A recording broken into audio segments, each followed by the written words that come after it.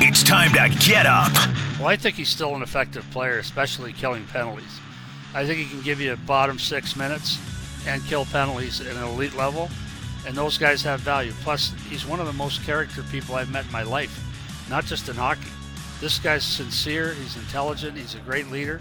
Like, they just got better. Even if he has a limited role there, they just got better. These guys are here to break it all down. Show me the money! Let's have a little fun and make you a winner. Playoffs? This is the starting lineup.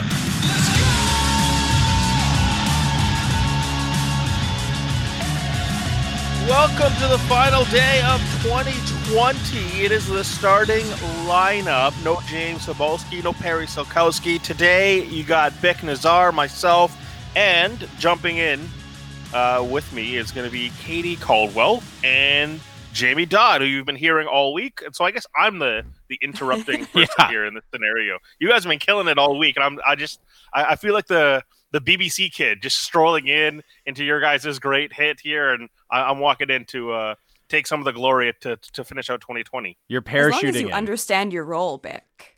But you were busy killing it on the program too, so we can't even say that. It's like when your boss comes in at the last minute and is like, "Oh, I've been doing this project the whole time," to show to his boss. Exactly. Look, 2020 has been the year of the Zoom, the year of the conference call, all that sort of stuff. And one thing I've learned from this, we don't necessarily have a lot of conference calls, but my friends have said this, that they have noticed that they've had conference calls where they don't say anything for 45 minutes, and you just have to say something at the end to acknowledge that everyone should acknowledge your presence. It's just Absolutely. one of those things of like, oh, hey, yeah, I think this is a great idea, guys. And thanks to and of course, you got to use corporate terms. Like, thanks to our synergy, we are really going to pull this off. It's like, oh, okay, everyone suddenly feels great. And you're a functioning member of a team. That's basically how it's gone. So that's how I feel today. Well, I hope you can at least hit the functioning bar. Because it's early, man. And I just realized this last night, Bick. You were on the program last night. So, I mean, this is, you were working until 7, and then you get off, and I don't know, prep or whatever for an hour, and then you're go to sleep. You're right back at it today, man. You're working quite the schedule. I'm here for all the talk. Here's what happened. But Colson and Arvid Kosmar looked good last night. So I was like, oh, I got to get on the morning show. I can't wait till 4 o'clock to I got to get these takes off.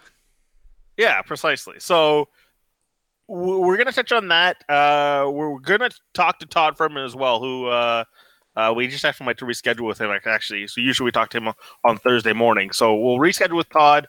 And also Brian Burke will join us at 7:05.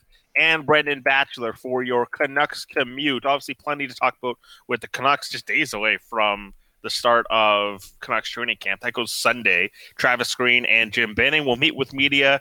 We're always going to touch on that, just the whole training camp angle, especially with news yesterday with the AHL.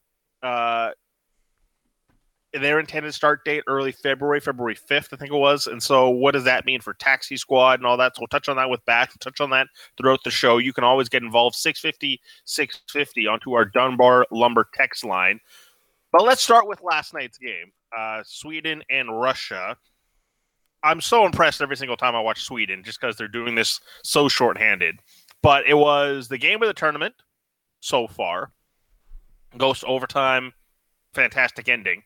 But the big takeaway here is, and it's kind of gone through this again. We kind of chilled out about it yesterday because of Podkolzin looking good the day before. But, Vasily Podkolzin has another strong game, and it's kind of lighting up the eyes for everyone in Canucks Nation right now. Podkolzin, man, the more I see of him, and, I know, I'm not keeping tabs and getting up and watching his KHL games like some people, but the more I see of him, the more I like him. And the thing that strikes me about Vasily Podkolzin is maybe he doesn't have the high ceiling of some prospects we've become accustomed to seeing here in Vancouver, but he has an incredibly, incredibly high floor to me. You just watch his game and all of the different things he can do with the puck, away from the puck, on defense, on the forecheck. he has so many different aspects to his game. It's just I can't imagine. And I get there's always uncertainty and there's always weird things can happen, but it's just so hard for me to imagine a scenario where he doesn't become a useful NHL player. He can do too many things well for that not to happen, it seems to me. Well, you hit the nail on the head, Jamie. He just looks so well-rounded in so many different ways. And it looked like he got the confidence boost that he needed after that Austria game. And did it ever carry over into that game last night? It's just, he looks like a leader in every way. And we talked about it yesterday, just his elite passing ability, his offensive and defensive ability, just he's playing like all of the prospect experts said that he could. And it's really cool to see not just that one flash in the pan game the other night, to see it again against Team Sweden, who's so strong. It was just, man, is he ever fun to watch. And that battle last night between him and Kosmar, I could have watched that for 10 more periods. Here's what I think has happened when it comes to the conversation of Podkolzin and realistically all the Canucks prospects. Because the days leading up to this tournament and the days leading up to that Austria game, a lot of the conversation was, is this guy going to be worth the 10th overall pick and all that sort of stuff, as misguided as it was. But here's what I think has happened. With the last, I think you can say going back to 2013, since Bo Horvath got drafted, every Canucks prospect has provided Canucks fans like a honeymoon period, like a post-engagement period. You've committed to this guy, and now you get to show it off for a while, and you get to, brag to all your other friends. It's like, hey, I've committed to this person. This is what's going to happen. And you kind of go through this, and like Bo Horvath, not only did you get to see him in Memorial Cups, after the Canucks drafted him, the London Knights hosted a Memorial Cup, and it went well. Jake Verkanen, obviously everyone had local ties to him. Everyone kind of knew him. Brock Besser goes on to win a national championship with North Dakota. Olio Levy provided the World Juniors prior to being drafted, and so he was kind of on the scene. We know what Elias Pettersson did in his final SHL season. Quinn Hughes had some hoopla with the University of Michigan. You got to watch those games. You got to see him at the World Juniors. But every one of these Canucks prospects has provided you that post-draft honeymoon period. And we haven't had that with Vasily Podkolzin. And it's been a long time coming to kind of experience a high having drafted the player. And because you haven't had that, because it's KHL, you're basically, for the average fan, you're watching GIFs and you're watching highlights of it. So you haven't really been able to attach yourself to a series of games. And we knew this coming into the draft pick. This is why there is risk involved in it. And you're living in the timeline of that risk, but finally has provided you something tangible that I don't think Canucks fans have been able to put their hands on for the last 18 months since his draft. Well, and with prospects, it's so much of what have you done for me lately? What can you do for me right now? And I feel like Canucks fans are probably triggered by Olli Levy, where we've had the conversation so many times about, okay, it's been this many years and whichever. And the conversation before we saw Podkolzin have a good game the other night was, okay, people are looking at Cole Caulfield. People are looking at Alex Newhook. And I had to laugh. Pete Blackburn tweeted last night, I feel like Vasily Podkolzin has been involved in every World Juniors tournament for the last 20 years. And he's totally right because, yeah, we've seen him around and then you keep kind of thinking like, when is it going to happen? When is that production? So it's been really cool to see the distinct shift, especially on Twitter. The content has been unbelievable. But it's been 84 years. And that's one of the things about this tournament is, just strictly from a fan perspective, from a hype perspective, there are plenty of people in this market, analysts, media, Canucks fans, obviously paying close attention to Vasily Podkolzin, paying really close attention to Niels Höglander and other prospects. But, I mean, now you're seeing Vasily Podkolzin get a spotlight, not just for Canucks fans, but for the entire world of hockey, right? Like, he has been one of the major stories for the last 2 days here at the World Juniors. And I think that's kind of what you're talking about, Bick, right? It's like this moment of feeling, like the attention of the hockey world on you, that people are acknowledging, wow, this guy is the real deal. He has a lot of potential. That's just inherently a really fun feeling as a hockey fan when that happens to one of your prospects. And I will also say, I mean, you were going through the list of honeymoon prospects there, and it's kind of hard to believe that there was ever a honeymoon period with Jake Virtanen where we are now with him. But I guess you're right. And I guess that means, he was drafted in 2014. We're coming up into 2021. So we're going into the 7-year itch period with Jake Virtanen. Sure. I guess where we're at. But he did have a good junior year. He was over a point a game, if I'm not mistaken. His first post-draft year. Yeah. His draft plus 1 year. And I think because it's the local aspect, people felt good about that, right? There was never a time to not feel good about that. There were people hyped on the pick, for sure. Yeah, right? Enough of the fan base supported it to say, I feel good about it after the pick was made. So we haven't necessarily had that moment with Vasily Podkolzin. Actually, to be honest, it was celebrated, obviously, the day of, just because there was a guy that slid to you. But there was also a lot of nervous enthusiasm. It's like that moment on a when you're flying and you hit a bit of turbulence and you kind of look at your passengers and you just kind of nervously laugh. It's like, oh, all right. It's like, ha, ha, ha, ha. Sure hope that doesn't happen again. And Canuck fans are thrilled. So it's like, hey, here's this guy who was, potential top 3 at the beginning of the year, and he slid to you at 10. And it's like, oh, this feels great, but we're also the ones that drafted the guy that was sliding. I hope this works out. And he there's going to be this shroud of mystery behind him, because what's his investment level from a KHL team that probably doesn't need to spend a lot of time with his development. It probably doesn't want to spend a lot of time with his development. I love the airplane analogy because it's so true. You look around, you're like, okay, they're not freaking out, so I don't have to freak out. Yeah, but every passenger has that same moment of okay. I feel like we could also use the term that I'm still so triggered by from surrounding the lockout, but cautiously optimistic. Because how many times did we hear that around that time? But I think that's what a lot of people were feeling when Stan Smeel butchered his name for that pick.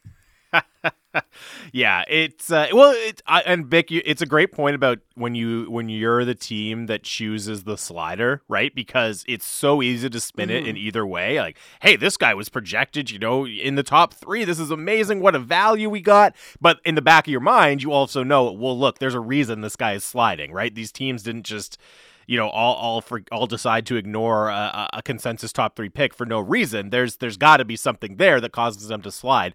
I don't even know how you would go about doing it. It would be so difficult to do in any sort of objective empirical way, but I would love to see a study of, draft sliders versus draft risers. Is it over the course of, the entire existence of an NHL team, is it good to draft people who have slid down the board, or is it better to draft the guys that come charging up late? And the Vasily Podkolzin experience is it's a classic example of that, where you see all the tools and all the upside, but you've also got a firsthand experience with the risk that caused him to fall down the board a little bit. Well, because a lot of the times when guys fall, I find that it's injury history, which you can take a look at the NFL, and Tua was such a big conversation piece with that because of the injury history. But that's where I find that you can get the gold, because I understand the risk with injury, so why they would fall down to a level where maybe they can't be someone that slots into the lineup sooner than later just because of what they've been dealing with. But yeah, I find it interesting because you can truly find the gold if you're willing to take that risk. It's just kind of a risk reward thing. 650, your thoughts always welcome. We got Jono wishing us a happy new year, of course, the final day of 2020. We're going to touch on some of the biggest stories throughout the year over the course of this hour. Todd Fuhrman will join us at 6:30 as well. Bick Nazar, Katie Caldwell, and Jamie Dodd also here on the show is our guy Chris Faber. You can follow him on Twitter. Actually, I just noticed today with the 3 of you, all 3 of you have your full name in your Twitter. You're very fortunate to have that kind of Twitter handle luck, at Jamie Dodd, at Katie Loris, and at Chris Faber 39, whereas I'm at Bick650. Maybe by the end of the show I changed my Twitter handle. How was Bick Nazar taken? I find that hard to believe. Let me quickly check here. It is not taken. I know at Bick. Get on it. At Bick was not taken. Or sorry, was taken. and the account has been suspended. So I've been waiting for Twitter to like clear it out so it can be @Bick. That'd be dope. I just imagine you going visiting @Bick every day to see what's going on with it. And come on, I want it, man. How dare you mock my morning routine? I had to throw my middle name in there. And a lot of people get confused about what my actual last name is, but I have the most basic name imaginable in Katie Caldwell. So I would have had to have about 17 numbers if I didn't have a unique middle name. Oh, interesting. All right. Fair enough. But I want to get Chris Faber involved in the conversation, talking about last night's game, put Colson and Kostmar. Your thoughts, Chris? Just is it fair to suggest that Canucks fans can now breathe a sigh of relief over the last 2 days? Yeah, if there wasn't so much heavy breathing over Arvid Kostmar and what he was doing in the game as well. I mean, like, he didn't have a lot of expectations coming into this tournament, but he comes in as the second-line center for Sweden, and I really thought that he might have been the most impactful player on the ice for Sweden. Unfortunately, he takes that penalty that ends up resulting in the win for Russia in overtime, but, like, Kostmar was the big story for me last night, to be honest. Kostmaring the game for Sweden. Sorry, I had to get that in there. Oh, I love it. Faber, you had a tweet that made me laugh so hard because I think a lot of us really resonated with this. It was, Arvid Kostmar is part rat, but he's our rat. And I think that is so much fun and I ended up typing in Kostmar and rat into Twitter, and so many people had the same thought process. But yeah, we've gone through that with Alex Burrows, where he's someone that if he's on your team, it's totally fine and you love it. But then when it's in the case of, say, a Brad Marchand, you love it quite a bit less. So yeah, he's definitely someone that is our rat, as you put it. I had to laugh at that. And it's funny because if it was anybody else mixing it up in the corner with Vasily Podkolzin, they would immediately be, the new public enemy number one for Canucks fans. Yep. We've seen this go down the list of players who've been intertwined with, Elias Pettersson on the ice throughout his first couple seasons, right? It doesn't take long for Canucks fans to get up in arms, but because it's a Canucks prospect, it's like, oh, well, okay, that's fine. I mean, if anyone's going to be doing it to Podkolzin, at least it's going to be one of our guys. Mike Nazar, Jamie Dodd, and Katie Caldwell. Also hear the voice of Chris Faber as we're talking about Vasily Podkolzin and Arvid Kostmar last night. Want to touch on some, since it is New Year's Eve, we should touch on a couple of things that have happened throughout the year. So if you want to chime in, 650, what to you were the biggest stories of 2020? I know it's going to be a lot of it's going to get dominated by sports shutting down and whatnot.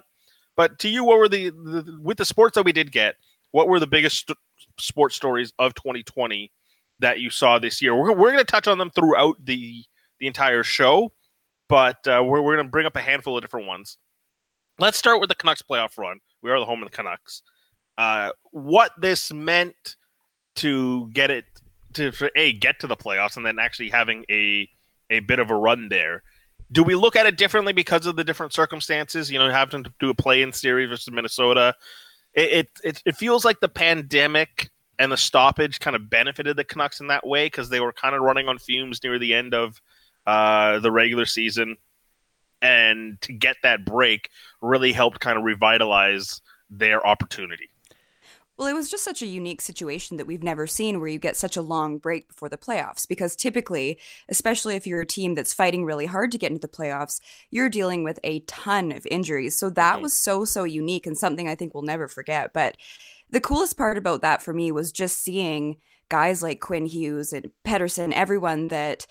And we talked about this yesterday, Jamie. The team didn't have a lot of expectations going in, but it was really, really cool to see the guys that could kind of rise up and deal with that big spotlight. And they exceeded everyone's expectations. So, yeah, that's definitely what I'll remember the most, is just being so blown away by how they were able to do it when there were no expectations on them.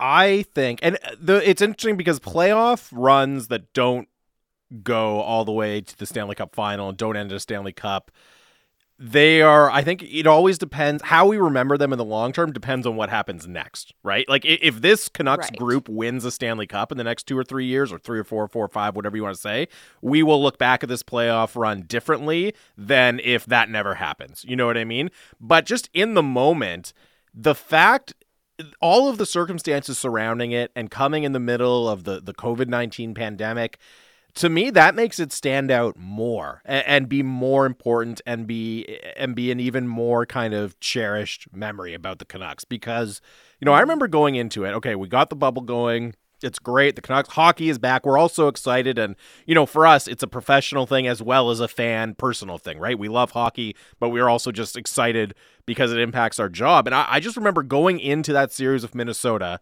and realizing, they could be done in 3 games, and that could be 4 days. Like, they started on a Sunday, I believe. The whole thing could have been over on Thursday. And I just remember thinking, how anticlimactic and just depressing is that going to be, that we've been so hyped to get hockey back? We're the home of the Canucks. We've been so excited for it. How devastating is it going to be if it's just a complete non-event and ends in less than a week? I was very concerned about that. Not because I thought the Canucks were going to lose to Minnesota or anything, just because I knew that was a possibility. And instead, the exact opposite happened, right? And we got a month of awesome hockey from the Canucks. Awesome moments. That's something that those individual moments are what you look back and remember about a playoff run. And obviously, the Bo Horvat overtime goal, the Tyler Mott goal, some of the saves from Jacob Markstrom. There are really distinct moments that you can recall. And I just know for myself, I needed sports back in a big way. I needed hockey back in a big way. And man, the Canucks came through and exceeded my expectations, gave us more hockey than I was possibly expecting. And I really think I'll always remember that, and even if it doesn't end up as the precursor run to an ultimately successful Stanley Cup run, I still think I'm going to have really positive memories of that month of hockey, just because it was so desperately needed for me. And I think for a lot of other people. Yeah. The emergence of young talent it's always such a good feeling, right? It's one of the reasons why we watch the World Juniors. It's nice to watch people fulfill their potential, and that's why people love watching like the World Juniors. That's why people love watching reality shows like The Voice and stuff like that. It's nice to see people fulfill their potential, and that's kind of what this playoff run was about. To see, okay, there's another layer to be pulled for Elias Pettersson and Quinn Hughes. And you kind of got to see a flash of that, same for Bo Horvat in a big way for him. And knowing that those guys have that ability is something that precursor is a good word to it. It's like that an opening scene in a movie that makes no sense, and then they come back to it like an hour into the movie. It's like, oh, right, you already showed me this. So if in 3 years' time the Canucks make a Stanley Cup run or something like that, and they go to the third or fourth round, we're all going to be able to say, oh, remember that time and during the pandemic in 2020, they actually had a bit of a playoff run. It's a precursor to that moment. And we hope down the road the Canucks have that moment. And that's, I think, how you come away from it and say, boy, I really felt good about that. It was an exciting run. We got a host of great moments. We did this thing over the Christmas break there of doing our top 10 Canucks moments, and trying to cut down the playoff list was really tough for me because there was just so many, like between the Bo Horvat goals and Quinn Hughes passing and Elias Pettersson goal scores, or Jacob Markstrom's massive period there in Game 5 in the second period. There were the Chris Tanev goal to win the Minnesota series. I feel like that one's already almost been forgotten. I mean, that was a goal, an overtime goal to win a postseason series. I know it's the play-in round, so we don't quite know what to call it, but that's a huge moment when you think about it. We've gone through this year. We haven't even mentioned Thatcher Demko, right? It's just like for a short run, there was a lot packed in by the Vancouver Canucks. You're right. There were so many different cool storylines that emerged out of that. Well, and even, guys, we'll get into this a bit later in the show, talking about the important stories of the year, but we were also given a unique opportunity to see the guys' leadership off the ice in a really unique situation around the pause, where the Canucks and Knights are in a really hard-fought series, and then you see some guys from the Canucks be kind of leading voices and having tough conversations, and the moment where they're all standing up there together for that press conference, like stuff like that, the fact that the Canucks were a part of that is something I will never, ever forget. It would be remiss to not even mention Mott Girl Summer. And totally. Tyler Mott dominating it completely. I had to get that one in there before we go. It's Mick Nazar, it's Jamie Dodd, it's Katie Caldwell here on the starting lineup, filling in for James, and Perry. On the final day of 2020, what were your biggest stories? Chime in 650 to our Dunbar Lumber text line. We're going to talk to Todd Fuhrman. Week 17 betting action. How do you deal with the final week in the NFL season? On the way here on the home of the Canucks, Sportsnet 650. If you change your mind, take a chance. I'm the first in line. Honey, I'm still free. Welcome to the starting lineup with James Cebulski and Perry Solkowski on the official home of the Canucks, Sportsnet 650. Place to go when you're feeling down. Happy New Year's Eve. Final show of 2020 of the starting lineup. No James or Perry. It is Vic Nazar, Jamie Dodd, and Katie Caldwell running the show. Chris Faber playing some ABBA. Take a chance on me? Is that a throw to the Canucks taking a chance on Arvid Kostomer in the 7th round, and it's somewhat paying off, Chris? This is a throwback Thursday, and it's an actual throwback, not just a song from 2005. Wow. Hey, come on. I love it. What's the actual statute of limitations on a throwback? I think it's 10 years. What? No. See, I'm... But Katie, if we played something from 2007, you wouldn't be like, oh, I remember listening to that in a random scenario for you? I still consider anything that came out post, 2005 to be, new music. That's the stage of my life I'm at. Post new music. You also realize that 2007 was, in fact, not 10 years ago, right? Right, no, but it's 13 years ago, right? If we played something from 07, 06, I would, flash back in my life and be like, I remember hearing this at this moment in time. And to me, that would signify an old enough memory. I guess a throwback is fair. I guess maybe I'm thinking of the term oldie. What would you guys consider an oldie song? Well, we were having this debate on the program recently. An oldie to me is okay, here's the thing. When we were growing up, there was classic rock and then there was oldies. And oldies to me was the 50s, maybe into the crooners. 60s. Yeah. That, and then classic rock was 60s, 70s, 80s. Now I don't know. They probably play theory, that years should keep creeping up. Well, that's the thing. At some point, Justin Bieber is going to be oldies. Oh, or is Justin Bieber classic and then Nirvana is an oldie? No, Nirvana is they probably play Nirvana on classic rock now. I mean, I guess they kind of did even when I was in high school a little bit, but they must now. That's fair. I assume but I think Nirvana is classic rock, and then a pop thing would be Britney Spears will be oldies someday. Are we gonna have a classic pop category coming up? I think that's oldies. So. That's what oldies are, right? Are classic pop I guess so. songs. I just like the term classic pop. Classic pop. Britney is classic pop to me. We're already at that stage where she is classic pop. Unbelievable. We're going to be joined with Todd Fuhrman in just a minute here, talking some Week 17 betting lines. Actually, he's on the line right now. Todd Fuhrman joining us from Las Vegas. You can check him out on the Bet the Board podcast, or the co-founder of Bet the Board, and I'll also check him out on Fox Bet Live. Todd, how is your New Year's Eve in Las Vegas going? A little bit different than what we would normally be doing under regular circumstances. There'll be no trips down to the Strip tonight, no big gatherings or anything along those lines. So just hoping for a competitive sports schedule today in anticipation of 2 big college football playoff games tomorrow. And, of course, NFL Week 17, which will go a long way in defining who we think has an excellent shot to win the Lombardi Trophy. I do want to touch on the college football before we let you go, but let's start with Week 17 in the NFL. How does this week, from a betting perspective, differ from the other 16 weeks? Is there a different environment for it?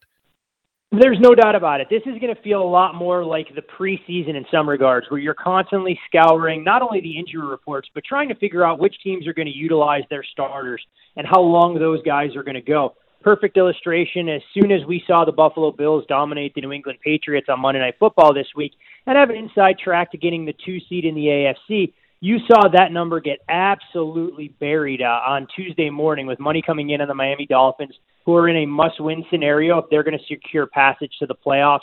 We know, of course, that Big Ben won't be playing for the Pittsburgh Steelers, so that number has gone from 6.5 out to the double-digit range.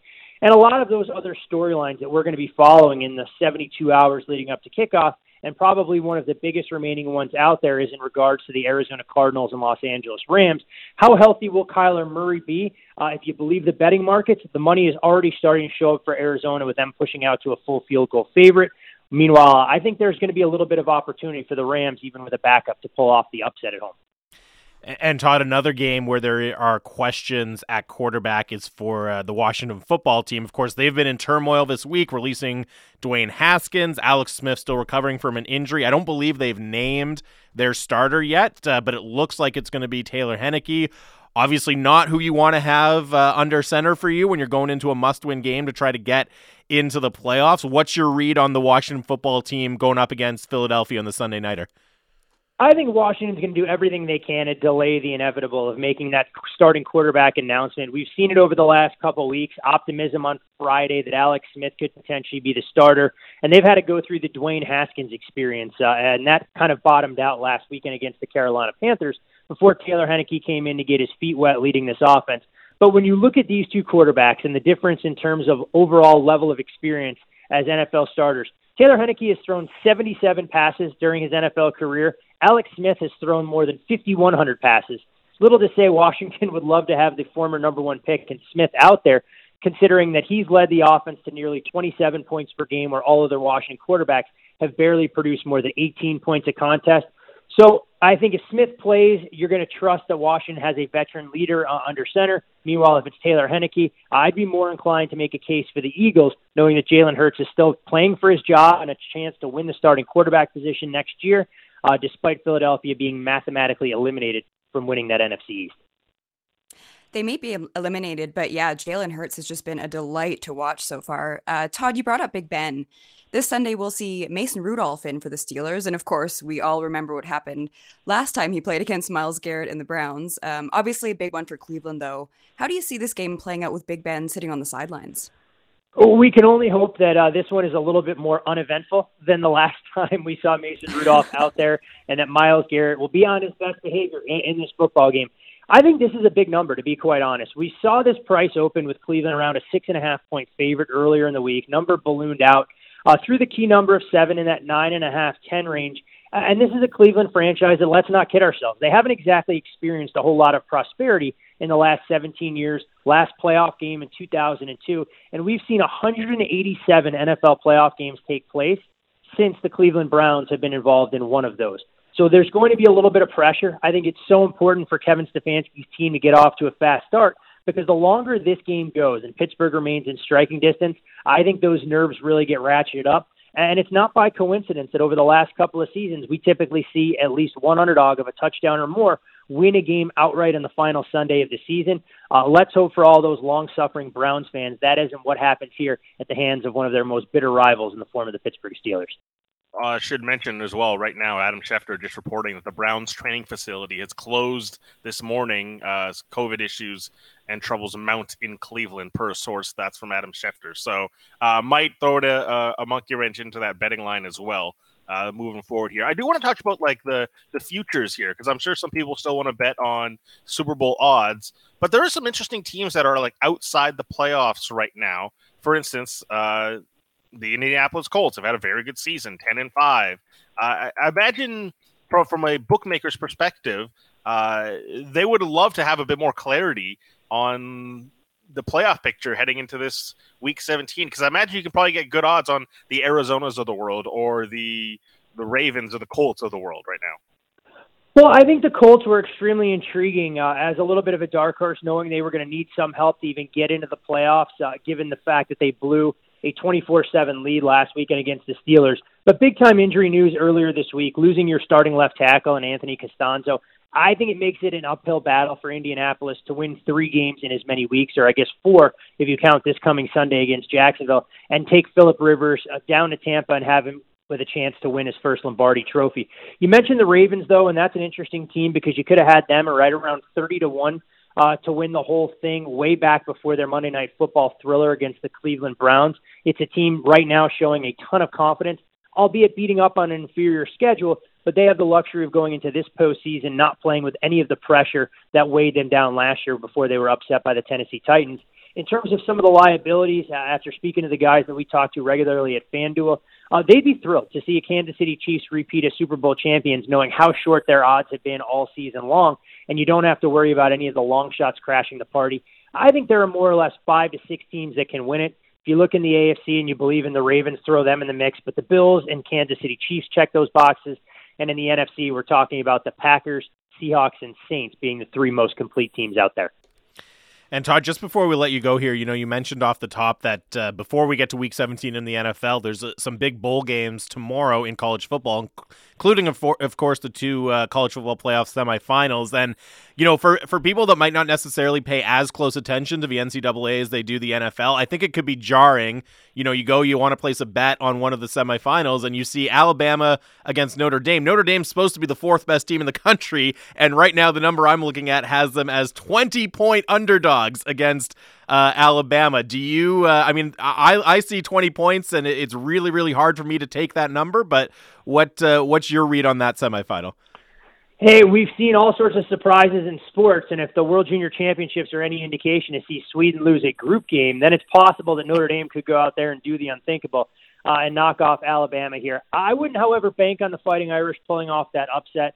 You mentioned how big that number is and talking about the 4 best teams in the eyes of the playoff committee.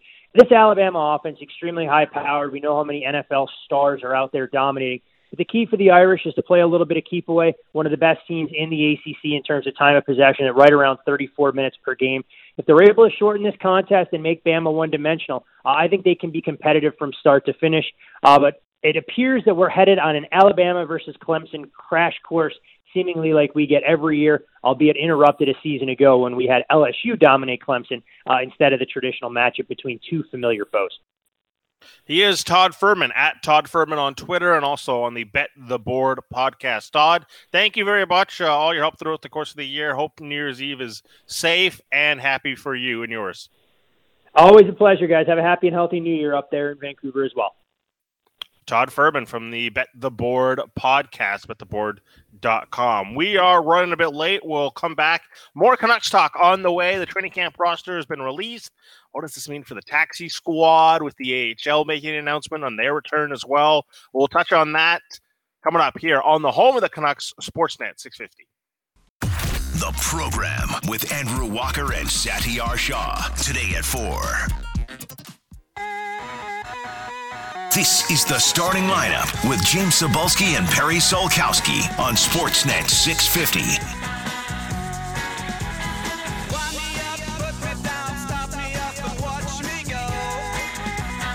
Welcome to the starting lineup. It's Vic Nazar with Katie Caldwell and Jamie Dodd filling in for James and Perry on the final day of 2020. Yes, the year that we have all collectively, I don't want to say hate. Hate is a strong word. I would just go ahead and say hate there, Vic. The year we have collectively been dismayed by. How about that? Yeah. Sure. The year we collectively despised. Yes. All I can say, guys, it is the last day of 2020, and I've never been so excited to close a book and open another. I know things won't be that different, but just even in our own headspace, I think we just need to close this one right out and leave it on a shelf in a closet. It is one of the things I hate about New Year's Eve in general. It's like this assumed, because we flip the calendar, that means we flip everything else over in our lives, and suddenly everything gets magically better. Generally speaking, I don't subscribe to that theory. It's like we got to put the work in to get better at anything, no matter the date, no matter the time change, whatever it is.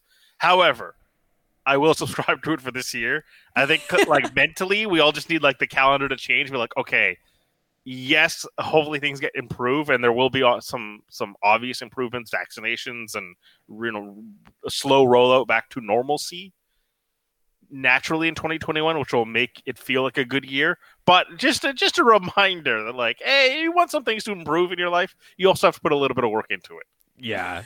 And it's a good reminder that it's not as if, things aren't going back to normal tomorrow, right? Because it says January 1st on the calendar, but it is just kind of, it has set up that we're in the stage of this pandemic where we can kind of see the light at the end of the tunnel, and it also just happens to coincide with New Year's. So from that perspective, it it's a good opportunity to, as you said, Katie, close the book on 2020 and say, okay, look, we can see theoretically things should improve a lot in 2021, and we can celebrate that tonight.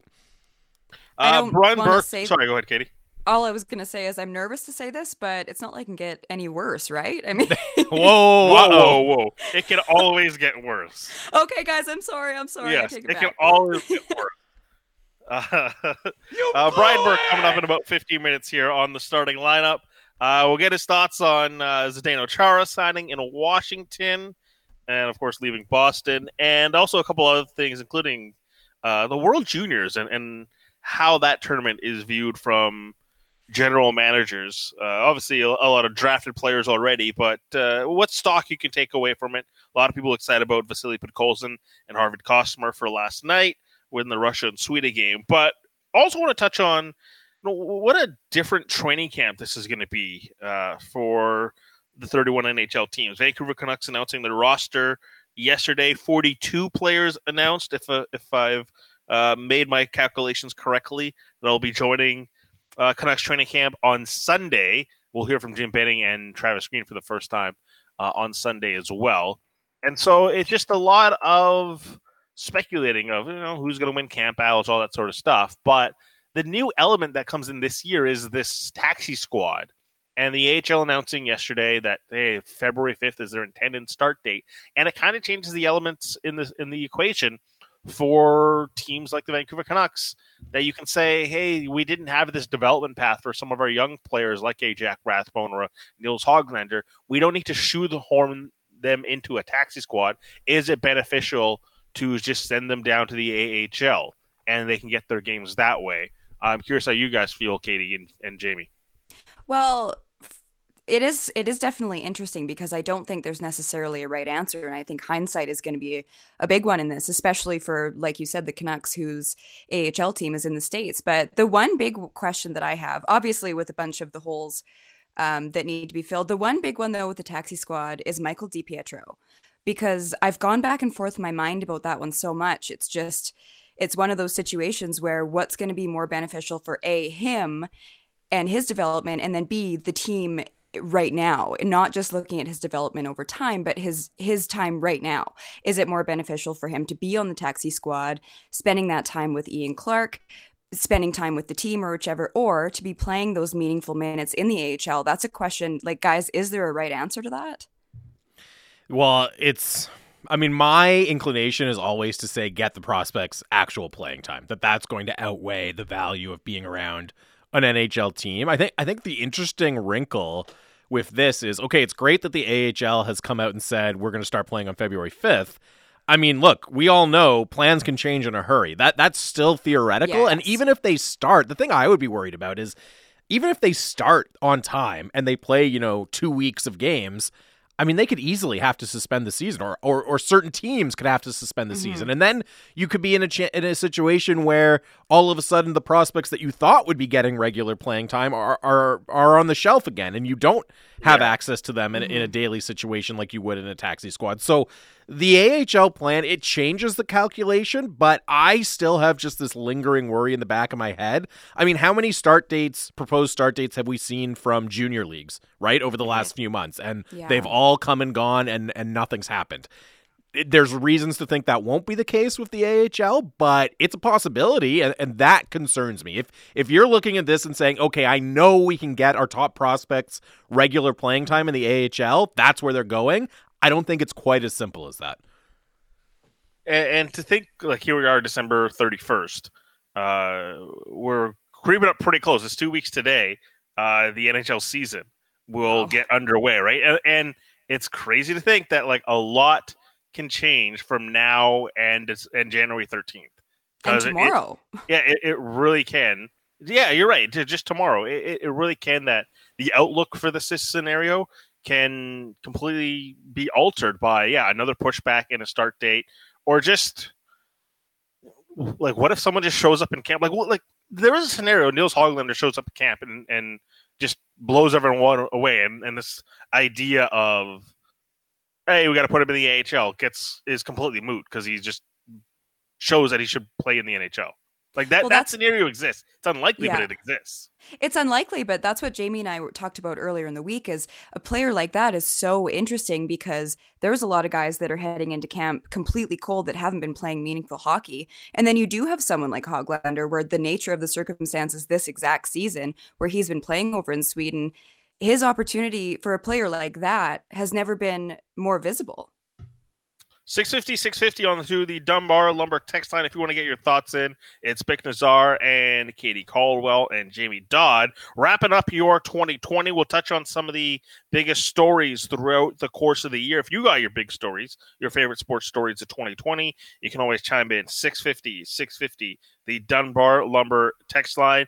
Next, we get real with Brian Burke. A lot happening in the NHL as we get to the lead up towards training camp, which gets started this weekend across the league. We'll touch on that, Zdeno Chara, and what the World Juniors performances mean for a franchise with Brian Burke, the author of Burke's Law, coming up here on the home of the Canucks, Sportsnet 650. This is the starting lineup with James Cebulski and Perry Solkowski on Sportsnet 650. All the old paintings on the tomb, they do the stand dance, don't you know? If they move too quick, away. Gonna let the music roll. This is classic. It's Bick Nazar, Katie Caldwell, and Jamie Dodd on the starting lineup, filling in for James and Perry Solkowski. Wrap it up 2020 in style. Yeah, there's your DJ air horn. Feeling good. We're you know, it's not quite New Year's Eve until you hear that air horn, right? It feels like my younger days being at a club. It's like, all right, get 1 hour closer to midnight. You know what I really miss from New Year's is, remember in like, I guess we would call it the aughts, but the first decade of the 2000s, there was those like novelty glasses that on one side it was the 2 and then it was the 00 and whatever number it was turning. Those were great. And I remember when it was the last year, when it was like New Year's Eve going into 2009, I remember being so sad that this was going to be the last year of those glasses because we were losing the 2 zeros in the middle. I saw some last year. They had just been recalibrated with the 2020. No. Where they were just slightly moved over. But No, yeah, those it doesn't- obviously weren't the best. It doesn't work. It doesn't work as well. No, it doesn't work. And we saw it didn't work. Some breaking news here. Chris, do we have a breaking news sounder? I thought we did. Breaking news. Breaking news. There we go. The St. Louis Blues announcing a 1-year deal with Vince Dunn. $1.875 million. Of course, everyone remembers Vince Dunn from the St. Louis Canucks series, flailing at Bo Horvat. And congratulations to Vince Dunn for cashing in for $1.875 million. But he's among these RFA guys, Barzell, Pierre-Luc Dubois, Strome, a bunch of guys, and Jack Roslovich, who we heard looking for a trade out of Winnipeg. But it's now that we're getting to the last couple of days before training camp, and we'll touch on this with Brian Burke coming up in a second, it's just like expect a bit more of a flurry of these transactions coming down to wrap up the RFAs and the last few free agents as well. Yeah, it doesn't seem like there's too many of these guys left, and it's crazy. It's already Thursday, and I think some of the training camps are already underway as of today. Mm-hmm. But yeah, it's just wild that it's dwindling pretty quickly. But yeah, Sunday will be here before we know it, Bick and Jamie. Yeah, absolutely. 650 if you want to get involved in any conversation. A lot of talk today about Vasily Podkolzin and Arvid Kostomer as well for their performance last night in the World Juniors. Let's get into it with Brian Burke, who joins us on the line now. Longtime NHL executive, NHL analyst for Sportsnet here, and also the author of Burke's Law, which you can pick up. I hope you got it under your Christmas tree. If you haven't, give someone a late Christmas gift as well. Brian, how are you today on this New Year's Eve? I'm good, thanks. Thanks for having me on. We've been talking a lot about last night's game with the Sweden and Russia, and obviously the Canucks aspect of it with Podkolzin and Kostomer. I'm just curious, your time and just generally speaking, how do general managers view this tournament, the World Juniors, as far as players that have already been drafted? It's great to look at U18 guys, but what do you take away from this tournament? Is there much to even take away from it because it is such a short run? Well, there is any best-on-best tournament is what we want to watch. So all the other playoffs in the CHL, they're important. So if Kamloops is playing Tri-City in the playoffs, that's important. It's an elevated stage. It's a playoff stage, but it's not a best-on-best. And best-on-best is what we want to watch most. And, of course, this tournament is dominated by 19-year-olds. And the Canucks 2 players have played, Todd Fuhrman, he looks like he's ready to play right now. For years, Brian, we've seen people either overvalue a player based on their performance in the juniors or completely write them off. What's an appropriate timeline to panic on a prospect? Well, I think the Russian goalie is a good example. He's the guy that got yanked twice last year as an 18-year-old, and now he's just a star in this tournament, a star off. And I think players develop at different paces. And some guys that don't do well on the big stage, sometimes you look at, okay, this guy had a poor tournament. Well, his team might have had a poor tournament too. Or maybe there's poor goaltending, or maybe he had a nagging injury no one knew about. So I've never panicked about a guy that had a bad tournament, but it's certainly, you'd much rather a guy have a good tournament. Like, you look at what Raymond and Holtz are doing for the Swedes, you look at what Podkolzin's doing for the Russians, and you'd be excited if you had the draft rights to that player. Is there a timeline, I guess, even after this tournament? Because heading into this, for Canucks fans, a lot of people were concerned, wrongfully, I admit, but they were concerned about where Podkolzin's development has gone over the past 18 months. And he's cool. He's relieved a lot of people's stresses. But, what is a timeline for you when it's time to cash in on a prospect? To say, you know what, we may have made a mistake here. If we can move him into a better scenario, and it just isn't working here. Is there a time when you look at it and say, is it 2 years in after the draft, 3 years in? What steps need to occur for you to cut bait on a prospect? Well, it depends on where you draft him and where he plays. So if you draft a guy in the 6th round and he goes to Boston College, you've got 4 years to decide on him. So there's no hurry. If he goes to the Central or the Canadian Hockey League, or if he goes to, the Giants, for example, then you've got a shorter time frame to decide on them. And you're more likely to sign a higher pick and make sure that you're not making a mistake than you are to lose a 5th or 6th rounder that might hang on somewhere. So I think it varies with the pick and where he's playing and what he's done. And if he's a high pick, we tend to sign our high picks because we want to make sure we're not wrong. And Brian, just before we move off the World Juniors, we're getting into the meat of the tournament now. Great game last night, some more exciting games on the schedule tonight. But, in the early parts of the tournament, when we see these lopsided matches, there's always this talk about, should we change the format? Should we split up the teams into more competitive groups? But, I heard you mention this a little bit on Hockey Central yesterday. Do we underrate the value and the importance of this tournament for the small teams like Germany and Switzerland, even when they're on the wrong side of these lopsided scores? Yeah, I think we do. And I said this. I was at the World Championships, 10 years ago. And I was involved with the management team with Team USA. And Franz Reindl was there, who's head of the German Ice Hockey Federation at the time, a wonderful man.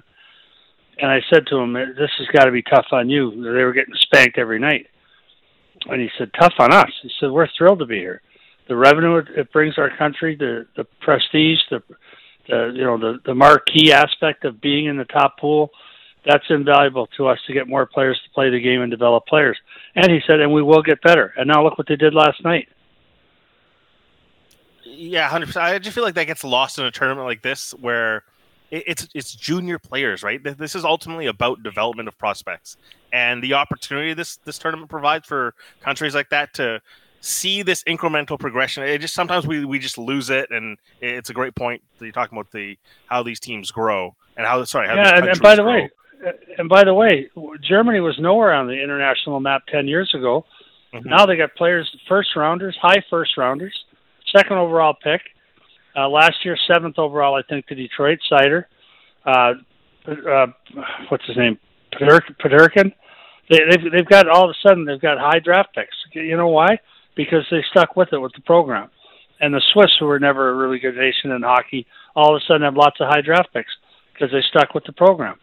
So to me, I don't like watching a 16-0 game. I mean, no one likes that. But I think it's really hard to tell your team to take your foot off the gas in a short tournament, especially where they had virtually no practice time together. And it's 2020, guys. Let's move on. It's everything that after March 13th of this year, nothing good happened. Isn't that so true? Well, except the Canucks playoff run that we talked about earlier. So let's shift gears to the Canucks. A lot of questions heading into the training camp this season. A lot of opportunity available to take advantage of, especially for a lot of those younger players. What do you expect to see in a training camp like this?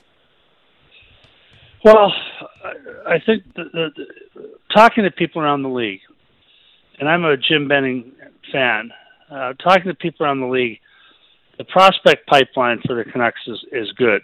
Todd Colson's going to play right away, in my estimation. And they've got a real high top-end, explosive, dynamic group in the top, 5 or 6 forwards. They've got star power there that in the playoffs look like star power. They've got a lot going. I think the depth is the biggest question on defense and at forward. And then they're betting on the young goaltender, Demko. They brought in Holtby, who is a real competent goaltender, but I think they're hoping if they can get even 80% out of Demko of what he showed against Vegas last year, that they'll be good with the 2 goalies they have. But I think people look at their team and compare them to other teams and say, really, they're bottom 6, really. There's not much offense there. There's not much of a threat there. But they've got stars that can beat you every night. That's the key thing about, and the fun thing about watching this team. They've got star power, which is, Elias Pettersson. I'll stay up and watch him any night. Well, and you said 5 or 6 in the top 2 lines, so that's the big burning question in Vancouver right now. Who do you see being the best option for that final top 6 spot on that right wing of the second line? To me, I'm a big, well, I know that people have mixed emotions on him in Vancouver, which is true on everything. I think Jake Virtanen's probably in the best spot. I know he's tested them for reliability and consistency, but I think he's in the best position to grab it if he wants it. He's got to get more serious about the game, but he's a good kid. And as I used to say about Nazem Kadri, when our guys are like, oh, God, Nazem's never going to figure it out, it's like, guys, he's worth a lot of trouble. Let's stick with it with this guy. He's worth a lot of trouble, and I think Jake's worth a lot of trouble. And Brian, you mentioned questions about the depth on defense for the Canucks as well. And I know here in Vancouver, that's been a hot topic of conversation the last few days about whether the team should go out and bring in a veteran defenseman like Travis Hamonic to kind of shore things up on the blue line. How difficult a decision is that to make as a general manager when you have young players that you've drafted and you've developed, and you can kind of go 2 ways? You can bet on the young players stepping up and fill those holes, or you can go in and bring a veteran. What goes into a decision like that going into training camp? Well, I know they think a couple of their guys are ready, and I think they're counting on that, and that's what I think you have to do. We used to try to leave 1 spot open at forward and 1 spot open at defense going into training camp, to give a kid a legitimate chance, or to have a spot for a waiver claim coming out of camp. And they think that a couple of their kids are ready. There's only one way to find out. Sometimes you just got to throw them in the pool and see if they can swim.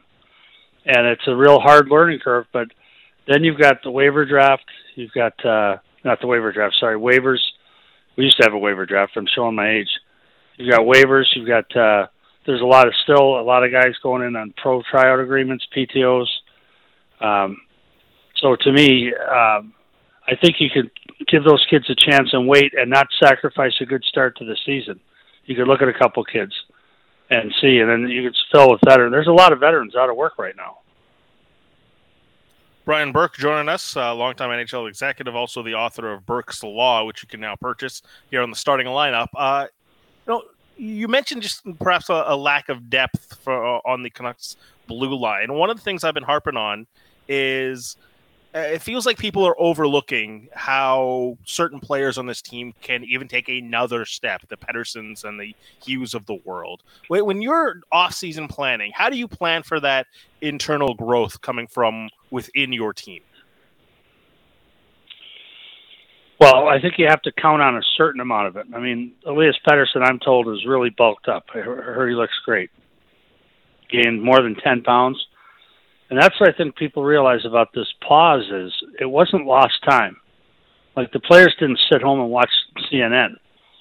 They used the time in the gym and on individual skill work. And so we saw the difference between the pause in March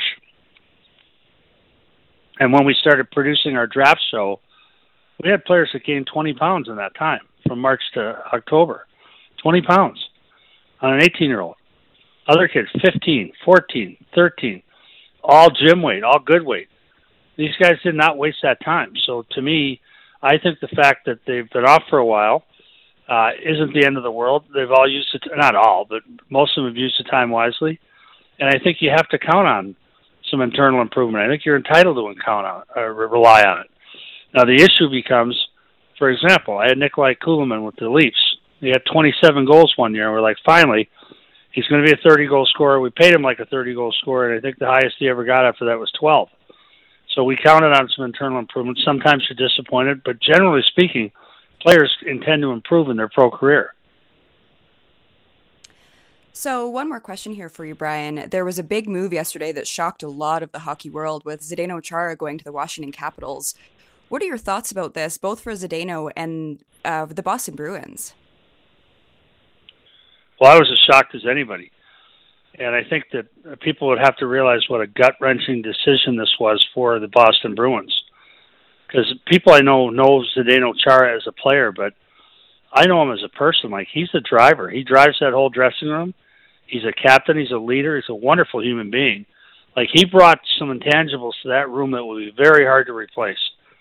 But folks in Vancouver will remember, we moved on from a great player once when I was there, named Mark Messier.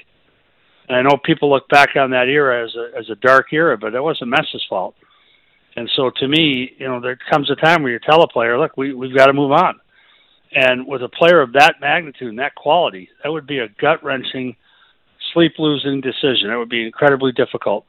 But I was still shocked. I thought there's some way they got to work this out and bring him back. So I think the Washington Capitals got a great asset. He's not a top four defenseman anymore. This will be a bottom pairing defenseman, but he's an elite penalty killer. And the presence he brings into a room is staggering. Like, I'm not sure I've seen a player in my time in pro hockey that commanded a room like Z commands a room. I was trying to just kind of go through some old transactions that you've been a part of. I'm trying to think of guys that maybe fit the mold, and we got to speak to Scott Niedermayer yesterday here on the morning show. At least these guys did. I'm trying to think, is that the closest comparable of a guy that you brought in to be that leadership aspect and just have that presence in the room? No, we brought Scotty in to be a star, and Scotty's he was a star defenseman at that time. And won, for the Conn Smythe when we won the Cup. I mean, he was still very much in his prime. So that's not a great example, but I think it's a good example in terms of the quality of the person that we brought in, too. Scott Niedermayer was just a great teammate. He is Brian Burke. You can catch him on Sportsnet all throughout the network on any three of the radio stations and television, plus the author of Burke's Law, which you can find at your local bookstores. Brian, Happy New Year to you. I hope it's very safe and hope it's very healthy, and we'll talk to you in the new year. Thanks very much, and everyone listening, Happy New Year. I hope 2021 is going to be better. In fact, I know it is. Appreciate it. That is Brian Burke. Again, you can catch him on Sportsnet all throughout the platforms, and also Berkey. Actually, what is his Twitter handle? It's Berkey 2020? 2020, yes. Unverified, I believe. But it is, in fact, him. Is it really unverified? I think it is, yeah. No, it's now been verified. Okay, I think you're right. I think it did used to be. For the longest time, it was unverified. It was like, is this a parody account, or is this who am I following here? No, he's on brand now with the blue check mark, so you can follow him at 2020. Does he have to change that to 2021 now? And just every year for the rest of time? I feel like but then you got to get re-verified every year. Maybe it's a reference to like eyesight or something, not the year. Right. That's a really good point. We just had him on. We could have asked him about this. We'll about that on another day. But look, he said some good stuff there, just on that progression of a player internally when you've got certain guys, and it's a great reference point that he mentions, like Nikolai Kulemin, who had a career wouldn't necessarily look at a guy like that and say, I'm trying to build a program around him or anything like that. But when you're talking about star level players, like I will bet on Elias Pettersson and Quinn Hughes taking massive growth than I would on the example he used of Nikolai Kulemin. Well, right? Like sometimes you step in it and not investing in elite level talent. It's such an interesting example because just pulling up Nikolai Kulemin's hockey DB, he is a second round pick, so you're excited about him. He's young still. He's in his early 20s. In 2010, he scores 16 goals in 78 games, and then he breaks out the next year, 30 goals in 82 games. You're thrilled, you're excited. The next season, 70 games, 7 goals, dropping from 30 all the way down to 7. Like the discussions in that Maple Leafs front office must have been pulling their hairs out with frustration over that. And look, it's a fair question because he scores that 30 goals at age 24. Right? And this is one of my concerns now when we're talking about someone like Virtanen. I'm not comparing Virtanen to Kuhlman. I'm just saying, just by example here. Like Jake Virtanen's breakout season comes at age 23, and it's 18 goals. This is my concern. Is that breakout, or is that his career year? Yeah. And I think like go back to Kuhlman, 30 goals. It's like Toronto Maple Leafs are like, breakout year. This is going to be awesome. Let's build a second line out of this guy. And that was his career year.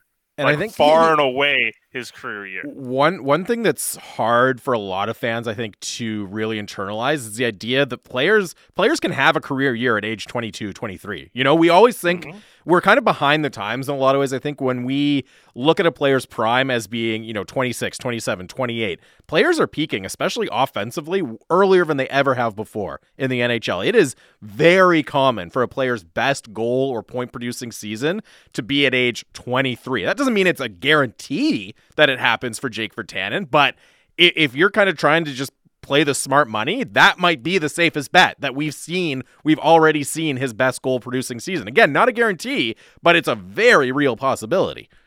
Okay, it's a different sport. Sorry, go ahead, Katie. I was just going to wrap that up with Jake saying, I really liked what he said about Jake saying that he was worth the trouble. That whole point was really interesting. Yeah. And then the comparison to Kadri, I thought was really good. I just got a funny text from someone this week, and it's just a reminder of how difficult it is to be successful in pro sports. And not that the texter was wrong, it made me think. So what this text said is, do you think Chase Claypool, look, and it's a different sport, but I just want to talk about the idea of breakout and career seasons. Do you think Chase Claypool will have another 12 touchdown season? Or sorry, he's at 10 right now. Do you think he'll have another 10 touchdown season? And my immediate reaction was like, yeah, of course. Mm-hmm. And then at the same time, I thought, oh man, 10 touchdowns was a lot of touchdowns. It's really hard to have 10 touchdowns in a season. That's a lot of touchdowns. Yeah. And then just having the conversation with this person, it led to, it's like, okay, well, do you think Patrick Mahomes will have another 50 touchdown season? And look, Patrick Mahomes did that in his first season starting. And at the same time, like 50 touchdowns is crazy amount. And it's so hard to get there. And he might not ever get there. And that'd be his best season ever. His first season would be his best statistical season ever.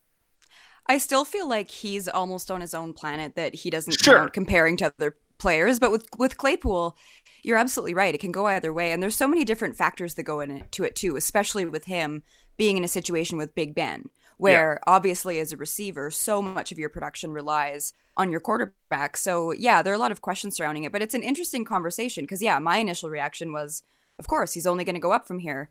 But you're right. It doesn't always go that way, does it? It's the same thing when this Nikolai Kuhlman, which is a great example, and that Virtanen. It's like 18 goals. That's awesome. Is it going to get better, or is that his career year? It's a question that's going to be posed to, I'm sure, Jim Benning and Travis Green when Canucks training camp opens up on Sunday. They will meet with the media.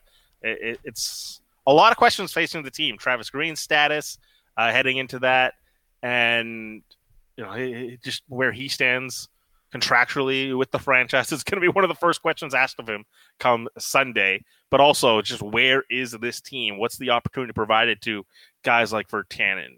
And Burke, you mentioned it's like, oh, we always left one spot open for kids. Well, All eyes are on a guy like Nils Hoglander. It all starts on Sunday for the Vancouver Canucks. Pick Nazar, Katie Caldwell, Jamie Dodd here on the home of the Canucks. Going to get into some more stories that have happened in 2020. If you got thoughts on Podkolzin, Costner from last night, send them in 650 to the Dunbar Lumber text line.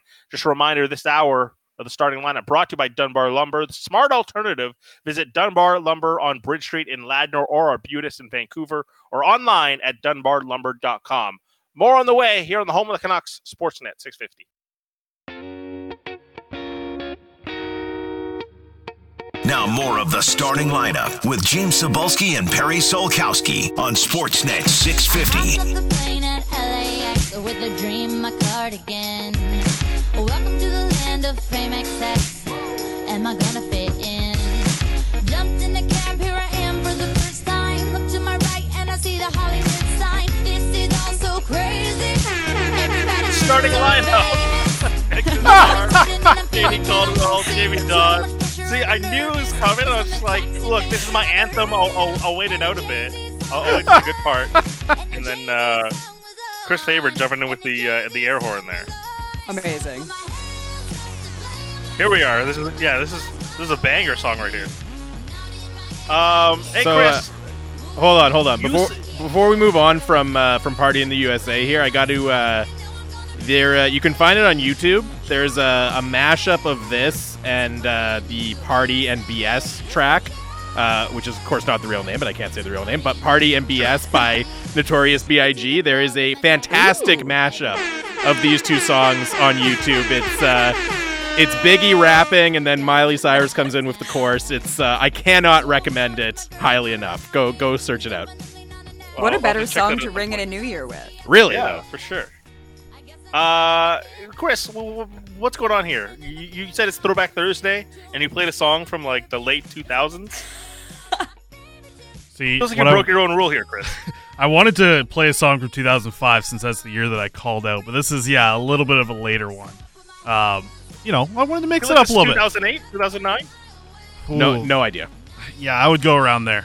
I feel like I was partying in grade 10 to this song. I'm lucky if I can name the decade a song came out at this point, let alone the specific year. That's Jamie. That's so sad. Come on, you got to do better than that. I absolutely will not do better than that. At least narrow it down to like 4 years. Here's how it is. There's things that came out when I was in high school. There's things that came out when I was in college, and there's everything after that. That's basically how it works at this point. Also, it was 2009, guys. Nailed it. Yeah, because I just started working in radio, and that song had come out. And see, look, there's my time capsule. I hear that song, and I was like, oh, I can place that to an era of my life. It doesn't have to be as definitive as after college or after high school, Jamie. Oh, I'm while just we're saying- speaking of eras of our life, I have a question for you guys. Let's go. So the Sweden streak, we haven't talked about this yet, that was snapped last night. That was over 5,000 days. So the last time in that tournament they lost was New Year's Eve 2006. Where were you guys New Year's Eve 2006? I can't say with certainty, but I can almost for 100% that I was at a house party somewhere in North Vancouver. That I can pretty much guarantee you that. I can't say specifically, but that's my guess. I that's so specific. I didn't mean on the actual night. I just meant in your life, but that was so much better. Well, you said I where were you on remember, New what we Year's did on Eve? that night. Oh no, so I would never remember that. But just like it's just such a funny time to look back at. Like I had just graduated from high school. That's how long ago that was. Brag. And I'm old. I was in I was in years removed university. from high school. I think I was probably I was just working retail. I had no sense. I had no path in life. I was just working retail. That was my whole day to day, man. Hey, Vic, we've learned this year the important jobs out there. There's absolutely nothing wrong with retail. No, absolutely. I love that retail job. Even to this day, I would say my favorite job I've ever had. Present job included. Wow, just walk out of the show right now. Why don't you, man? Yeah, keep digging, Vic. Come on. No, look, I was. Boy, but I was trying to think. I don't quick think I had any other purpose in my life at the time. I don't think I was going to school in 2006. I think I was just doing my day-to-day retail thing, and then partying in the USA at night. That That was my life in 06. There is That's what we should use as a metric is the last time Sweden lost in that tournament, Party in the USA hadn't even come out yet. Oh, it's a terrible metric.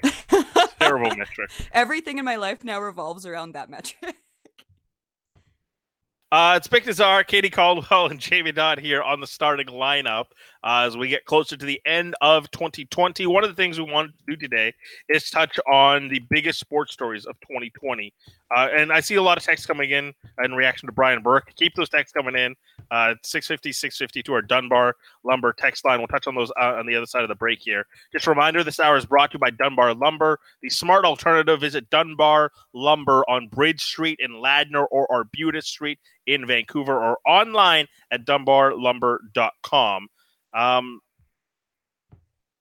This year has been so strange because with the stoppages, with the pandemic, and so many things have happened in this year. It's kind of dominated sports. But, Katie, you touched on it earlier, in the Canucks kind of being a part of it.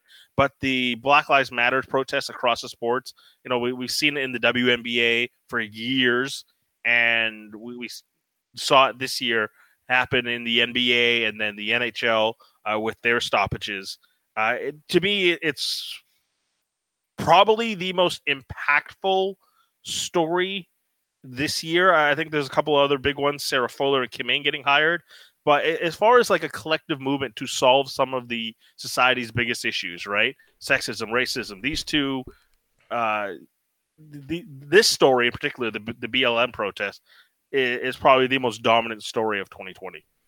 You're right, and they're kind of apples and oranges how you brought up Sarah Fuller and Kim Ng, because those are amazing and historical, but those are more they're a starting off point, and we've already seen a pretty cool trickle effect. Like, look at the game last night with Popovich getting ejected, and there's all of a sudden a female coaching an NBA team. Like, it's really cool. This has been such a big year for women, especially women in and out of sports, but the Black Lives Matter protest I'm hoping anyways that it's leading to full societal change that is ongoing, and I guess they're not really apples and oranges, but it was just so much of a big piece of our society that so many of us were involved in our personal lives, with having conversations that we maybe otherwise wouldn't have with our friends, with our family, asking ourselves these questions. And I don't like to use the stereotypical term listening and learning, but essentially that's what it's been. Yeah.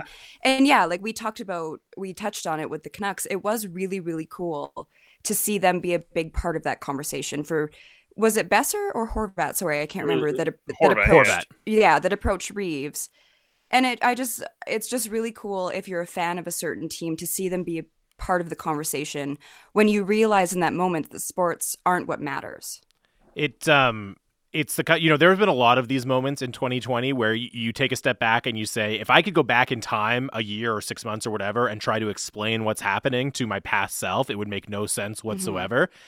And from a sports perspective, the trying to explain that, okay, the NBA, the NHL, the WNBA, the Major League Soccer, NWSL, all of these sports leagues were going to, on a purely grassroots basis, player-driven basis, stop their playoffs in most cases and just say, no, we're not playing for an issue that is completely outside of the sports realm in a lot of ways, right? That is a real life serious issue that we're going to stand up and say, we're not playing these playoff games because this is so important. I mean, I think even in 2019, when, yes, a lot of these same issues were on the radar, but not to the same extent, that would have been impossible to imagine. And we saw it. We saw NHL players stand shoulder to shoulder while they were in the midst of a fierce playoff series against each other and talk about these issues. And it was such a big deal at the time. I know here at the station, I mean, we had to cover it wall to wall for basically 2 days while it was happening, but it does feel like it's fallen off the front pages a little bit here. And I think it's just important to kind of look back and think that's an incredibly big deal. And there's always a temptation with these things when they happen in the moment and you think sweeping change is imminent and you're really excited. I think there can be a little bit of frustration and impatience when it doesn't happen immediately, and I get that, but I do think there's, these kind of things happen in ebbs and flows, and that's not going to be the last example of this player power and player awareness that we see. Just because we haven't seen maybe significant developments since then in the ways we'd like, doesn't mean those aren't coming, right? And that's not the kind of thing that just goes away. When players realize they have that kind of power and they're willing to exercise that kind of power, we're going to keep seeing that. And take everything that happened in sports, off sports in 2020. That, to me, is the most significant development going forward, that the players across sports realized if we stand together, we can do some really previously unthinkable things in a good way. I completely agree, and it feels like if there is one thing, because you're right, Jamie, I think that a lot of these conversations, we do need to keep that energy going into 2021. It's so important, because it seems like now that we recognize how awful the basically the shut up and dribble argument was, now that we've gone past that, we can't ever go back to that. We need to be in a situation where we're encouraging players to use their voices, because we recognize more than ever that they're people first and athletes second. And that was a big thing that we saw this year where, yeah, Bick, you nailed it, where it's a playoff situation and it's still more important to go for the social justice side, which it was more important, because there were moments that all of us are sitting there thinking like, this just doesn't feel right now with everything that's happening in the world. But it all just was so powerful and so important. But my one wish is that that energy does trickle over from 2021 and moving forward, that we never go back from that. 100%. Like Jamie and I had talked about this, that we need to find a way to integrate these conversations together and not just have it be sports or social justice, but they can exist in a similar world. Yeah, and look, you're absolutely right. I said this when everything happened, post George Floyd and then post Jacob Blake, and when these protests or the sports was shut down in those moments. I said, I hope everyone appreciates the exhaustive nature of this. Look, the energy is here right now, but like nobody's solving anything in 2 weeks. This is going to take years, if not a decade. But the fact that everyone's cognizant of it, perhaps that accelerates a timeline. And with all of this happening, you have to remember it's done on the backdrop of a pandemic, right? Like there were protests of people in the streets of doing this despite it being a pandemic, because of this is how important this was. And I feel like some of that energy waned because, look, it's a pandemic. It's understandable for people to say, you know what, I can't go out right now. I can't do this. I can't feature as heavily as I want to keep moving the conversation. And so part of my initial optimism has waned over like, hey, we're going to solve this issue faster than I ever thought before. And I'm trying not to get frustrated by that, because that energy has decreased. You can't deny it. It absolutely has.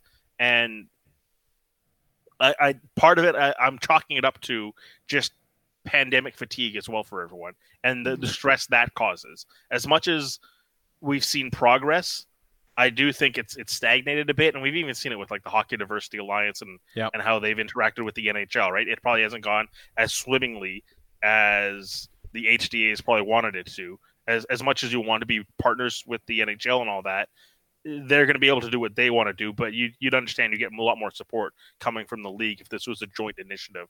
And it's kind of part and parcel probably why they wanted to be separate entities away from the NHL. But just going back to it, I would hope one of the biggest thing is, thanks to the realization, a lot of players' eyes getting open in the NHL, that once we get through these work stoppages in this pandemic life, this is a charge that gets taken up again.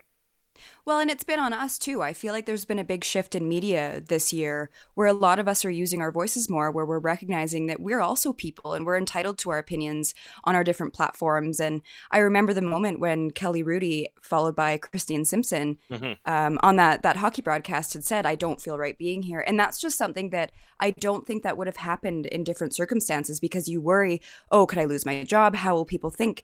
And it's shifted where I think a lot of us are understanding the responsibility that we're part of the ones that need to keep that conversation going. So I've really appreciated that shift in a lot of us in the media across North America, using our voices in different ways. And I think to a bit to your point, Bick, where the energy has waned, I think one of the big challenges going forward is, let's not wait for the next tragic situation where for the next black person to be killed by the police. Let's not wait until then to have these conversations. Like, we need to find a way to integrate them in a proactive way, right? Where we're talking about it even when it's not the top headline story, worldwide. And look, that's a challenge. That's a challenge for me. That's something I can improve on for sure. And I think everyone who is in good faith trying to be part of the solution, that's something we all deal with and we all try to tackle. And I think that's the next part of the equation, right? We've seen how it can work in a reactive way. Now, how do we get it to being, we're not going to wait. We're going to deal with this just because we want to deal with it. Vic Nazar, Katie Caldwell, and Jamie Dodd touching on some of the biggest stories of 2020. Your favorite stories, text them in 650-650 to our Dunbar Lumber text line. We'll get to some of those, and also a lot of Canucks thoughts coming into our text inbox. We'll touch on those heading up to 8 o'clock and heading into the Canucks community where Brendan Batchelor will join us. But your thoughts on the way here on the home of the Canucks, Sportsnet 650.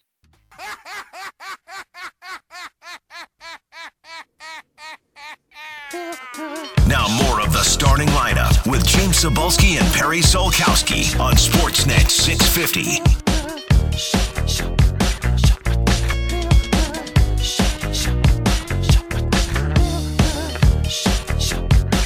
Welcome to the starting lineup. Vic Nazar, Katie Caldwell, and Jamie Dodd here on the home of the Canucks.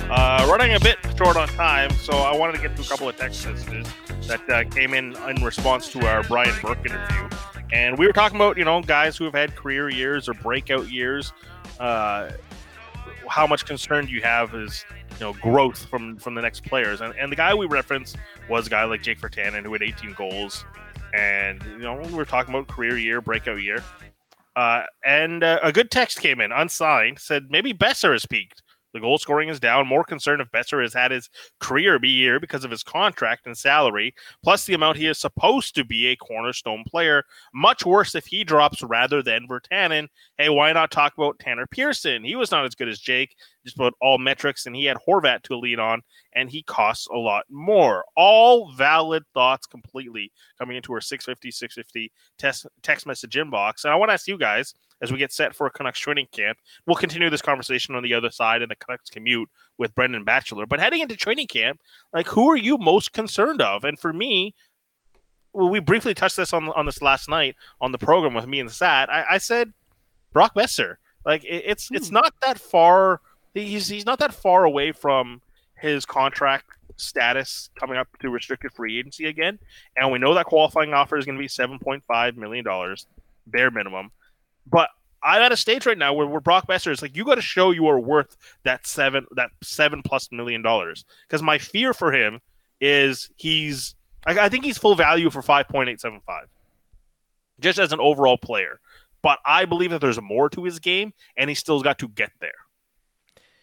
The difference for me with Brock and Virtanen is the floor is higher for Besser because he has a much more well-rounded game than Virtanen does, right? And so it's theoretically possible that Brock Besser's had his best goal-scoring season of his career, and he's never going to get to those heights that we all want to see him get to. That's definitely a possibility. The thing is, I think Brock Besser can be a really valuable player scoring 25 to 30 a year instead of 35 to 40 because he does enough other things well. And I see what you're saying, Bick. He's going to get another raise, and that's the worrying factor. Is he going to be worth that eventual salary that he gets? But look, if Brock Besser from a purely on-ice perspective, if Brock Besser settles in as a 25-goal guy who, maybe pops for 30 occasionally and plays a really solid two-way game, is good on the forecheck and all that, okay, I like that as a player. Whereas if Jake Virtanen, if the goals don't come, there's not a lot there to prop up his value. But here's the thing with Brock, just really quickly, Katie. It's not as if we're projecting a raise. That raise is already built in. For sure. And that's the difference. That's the difference, I think. It's at some point you have to become a $7.5 million player, and he's not there yet. That's the issue for me. I think it's interesting, too, that his production, it could rely on a lot of extraneous factors as well, like bringing Jake right into that. If Besser is able to stay up on that top line, that could be completely different as opposed to if Jake doesn't secure that spot on the second line and things are shuffled around a bit more, that does affect guys like Besser. For sure. And he's the type of personality and overall the type of player I would bet on, because I do think he's going to extract more out of his game. But until that's confirmed, and until we see that scoring tick up, and I do think he will have a better year, until that's confirmed, he's not at a stage right now where we can say definitively he's a $7.5 million player. We'll have more of that conversation coming up with Brendan Batchelor, plus some thoughts that are coming into the 650 text message inbox brought to you by Dunbar Lumber. Keep those thoughts coming in. The Canucks Commute with Batch on the way here on the home of the Canucks, Sportsnet 650.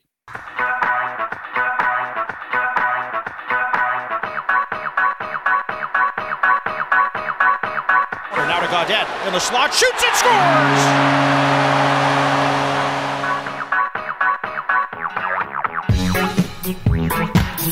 Here's Besser in the slot with a wrist shot, tipped to the side of the goal. Pettersson scores again! A cup of Joe and the Canuck Commute. A 5-star morning on the starting lineup. It is Vic Nazar, it is Jamie Dodd, it is Katie Caldwell filling in for James Sobolski and Harry Solkowski here on the starting lineup, and you hear it there. It is the Canucks Commute, starting your last day of 2020 off in style with the fire intro there from Chris Faber, who's also part of the show here, running the show back at Mission Control here on the home of the Canucks, Sportsnet 650. We're going to hear from Brendan Batchelor in just a couple of minutes here, but I want to continue that conversation that we were just having thanks to a couple of good text messages that came in. As we head into training camp, who are some guys, some players you two are worried about, Katie and Jamie? Just camp and the start of a season is always about excitement, but we've been talking a lot about growth this morning. Who are some players that you are worried about, Katie?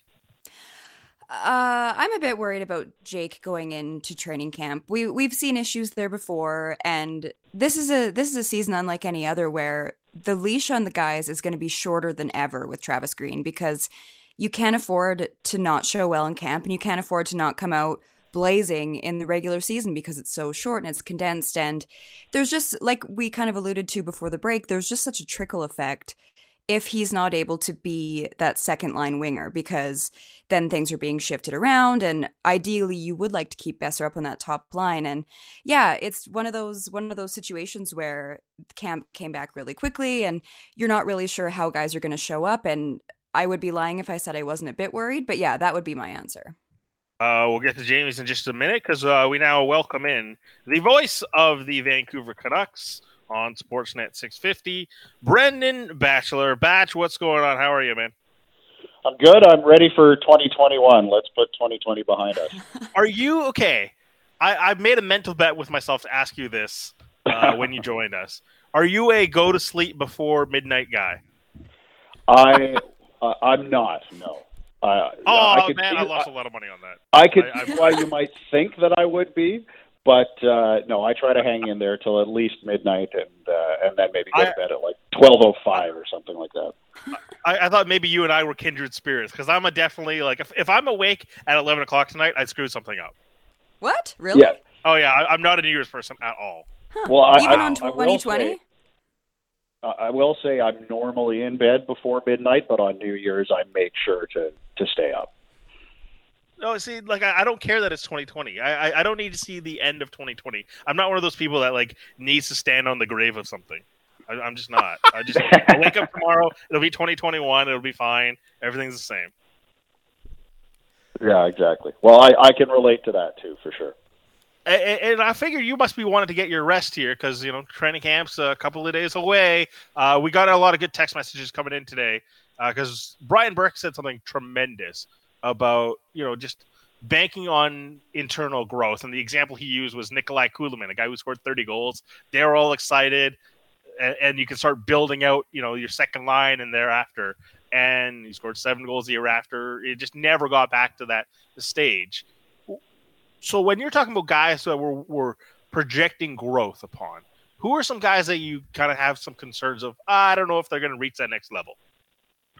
That's an interesting one, because I don't think you have worries about your core guys, right? Like Elias Pettersson is still going to be Elias Pettersson. Maybe his point per game average could dip or climb from season to season. He's going to have a long career. That's going to happen. But generally speaking, you expect him to produce. Quinn Hughes is a defenseman that, I think we'll continue to see growth from. So the main core guys of the team are not guys you worry about. And you look at a guy like Nikolai Kulemin, who was never really that core piece. And that is maybe more of a good player to use that example on. So I don't know if people, I heard you guys talking about Jake Virtanen just before I came on. I don't know if people are banking on Jake Virtanen, taking a step forward in terms of offensive production after a career year. But that might not be the case. And actually, you know what? If you look at the number of Canucks who had career years offensively last season, it was quite high. Tanner Pearson had a career year. JT Miller had a career year. Jake Virtanen had a career year. So to expect all of those guys to come back and produce at the same level or greater than they did would not be realistic. So, that's going to be a very interesting thing to follow with this Canucks team, especially in a short, compressed season, because with every game meaning more and every game being a 4-point game because they're all in the division, there's going to be so much more pressure heaped on this team from day one of the regular season. And, especially with their issues with depth, I would imagine that a lot of pressure is put on guys high up the lineup to produce consistently. And it remains to be seen whether all of them will be able to do that. And Batch, you're right. The conversation with Elias Pettersson and Quinn Hughes, it's not concern, it's optimism. It's how much better can they get this year. That's really the talk we're having with them. And yesterday on the show we were talking about those two players and where they rank relative to their peers in the Canadian division. And with Elias Pettersson, it's interesting because Elliot Friedman was on this station earlier this week and he said, look, if you wanted to make the case to me that Elias Pettersson is the best player in the Canadian division, I'd be willing to listen to that argument. I don't think that's the case right now, but could you see Elias Pettersson having that kind of breakout campaign where 6 months from now we are looking at him and saying he's the best player on this side of the border? Absolutely I could. Just because this is a kid that, you can't set a ceiling on him based on what he's done in the NHL already, in just a couple of years here. So that is entirely a possibility. It's also a possibility that things don't go quite as well for him this year for whatever reason, which is kind of, the excitement and sort of the anticipation we all feel about a new season starting, because you don't know what to expect and you don't know who's going to have a good year and who's going to struggle and, who maybe will have an injury and who will be healthy and have a career year. So that's the exciting part of a new season, is you don't know what to expect. But if you said to me, would it surprise you that Elias Pettersson could be one of the top point producers in the entire league? No, it wouldn't surprise me, because I think he's capable of that, and I think one day he will be in that conversation. Whether we're talking about him as being a more impactful player than someone like Connor McDavid or Austin Matthews by the end of this season, it's possible. I agree he will get there. I don't know if he'll get there right away, but at the same time, with young hockey players, sometimes these growth periods come very quickly where, a guy from the previous season will see his production drastically increase. And, it's entirely possible that that's what we'll see with Elias Pettersson. Well, we just had Brian Burke on, and he was talking about Pettersson, saying how he's bulked up and gained about 10 pounds. It's crazy to imagine him getting better, but yeah, you're right. I can definitely see a path for that happening. I'm curious to get your thoughts on the taxi squad, Batch. Do you see Travis Green prioritizing guys with a bit more NHL experience but may not benefit as much from time in the AHL? Or do you see him rolling the dice with some younger prospects that show really well in training camp? Yeah, that's a good question. I tend to think that it might be a little bit of both. And, that's the interesting thing about the taxi squad is those guys will probably have to play, not all of them, obviously, especially if you have 6 guys. But, that's the purpose of that taxi squad for this group, is so they don't have to go to Utica and deal with quarantines and getting people across the border. and everything like that. But when you're playing so many games in such a short span of time, I mean, you look at the month of February, and the Canucks basically play every other day for the entire month. You're going to need to utilize that taxi squad, right? Those are guys that are going to have to play, just because when you're playing that much in such a short, span of time, it's reasonable to expect injuries and maybe soft tissue injuries like groins or hamstrings or things like that. So I think Travis Green would probably like to have a mix on that taxi squad where there are some young guys that they want to find out what they're capable of, but there's also, a veteran presence that can have that reliability factor if he has to put them in the lineup, particularly in the bottom six. And then they do also have to think about development, right? So, let's say hypothetically a guy like Niels Höglander is not going to be on your opening night roster. And, it's certainly possible that he could make the roster. I'm not trying to say I don't think he will. I'm just using him as an example. But if you're going to say that he's not on your opening night roster, then you have to decide what's better for him. Is it better for him to go to Utica and get some game action and continue to develop? Or is it better for him to stay and practice with the NHL guys and maybe get a chance to get into 15 or 20 games if you have some injuries up the lineup? So, I wouldn't necessarily know how to handle that, and that's why these guys have the jobs that they do, and I have the job that I do, where I just talk about it on the radio. But that'll be very interesting to see. Generally speaking, though, based on what Travis Green has done in the past, I would expect it to be more veteran-savvy players, and for them to, leave young guys that they want to continue to develop in the AHL where they can play games. Brendan Batchelor, the voice of your Vancouver Canucks here on Sportsnet 650, the home of the Canucks. The starting lineup: Bick Nazar, Katie Caldwell, Jamie Dodd here this morning. We had Brian Burke on about an hour ago, and he said he had heard that Elias Pettersson has bulked up, put on 10 pounds, and, getting ready for this upcoming season and utilizing this stoppage here, this pause, to, add some body weight and get ready and, not treat the offseason like an offseason. You're still working to get better. What would surprise you in a positive way of things that we see coming up into this training camp starting Sunday? Is it Pettersson bulking up? Is it someone else getting bigger? What are you looking forward to that you want to see that surprises you? I want to see someone really take ownership of the battle for a spot on the blue line, because we know that there is that spot there on the third pairing with Troy Stetcher leaving. And, as of yet, the Canucks haven't signed anyone in free agency to replace him. Whether they'll look at PTOs or, whether they're able to put Furland on LTIR at some point here and free up some cap space to do something remains to be seen.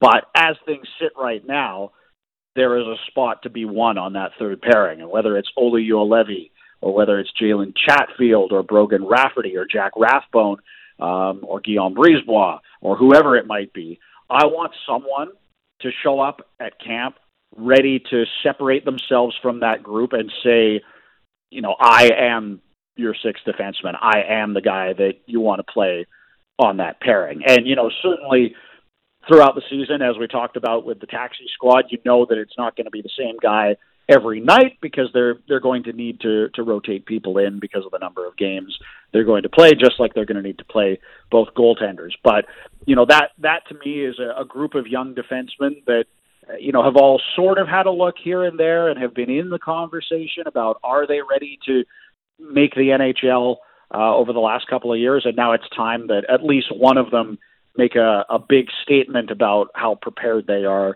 to jump into the lineup and be ready to be a contributor at the NHL level, because assuming the Canucks don't sign anyone else, they're going to need someone to really step up and take ownership of a spot on that third pairing. Batch, just before we let you go here, how surprised are you that we're basically on the eve of training camp for the Canucks and head coach Travis Green still does not have a contract extension in place? Yeah, I'm quite surprised, to be honest, because there are people in the fan base that would disagree with me on this, but, you look at the body of work for Travis Green, and it's been excellent. To me, he's a guy that has come in and really built a culture with this group and has sort of shepherded the organization from the previous era with Daniel and Henrik Sedin into a new era where we now see that, he's got a very solid core group of young players, and, he's helped some of his other players grow and develop too.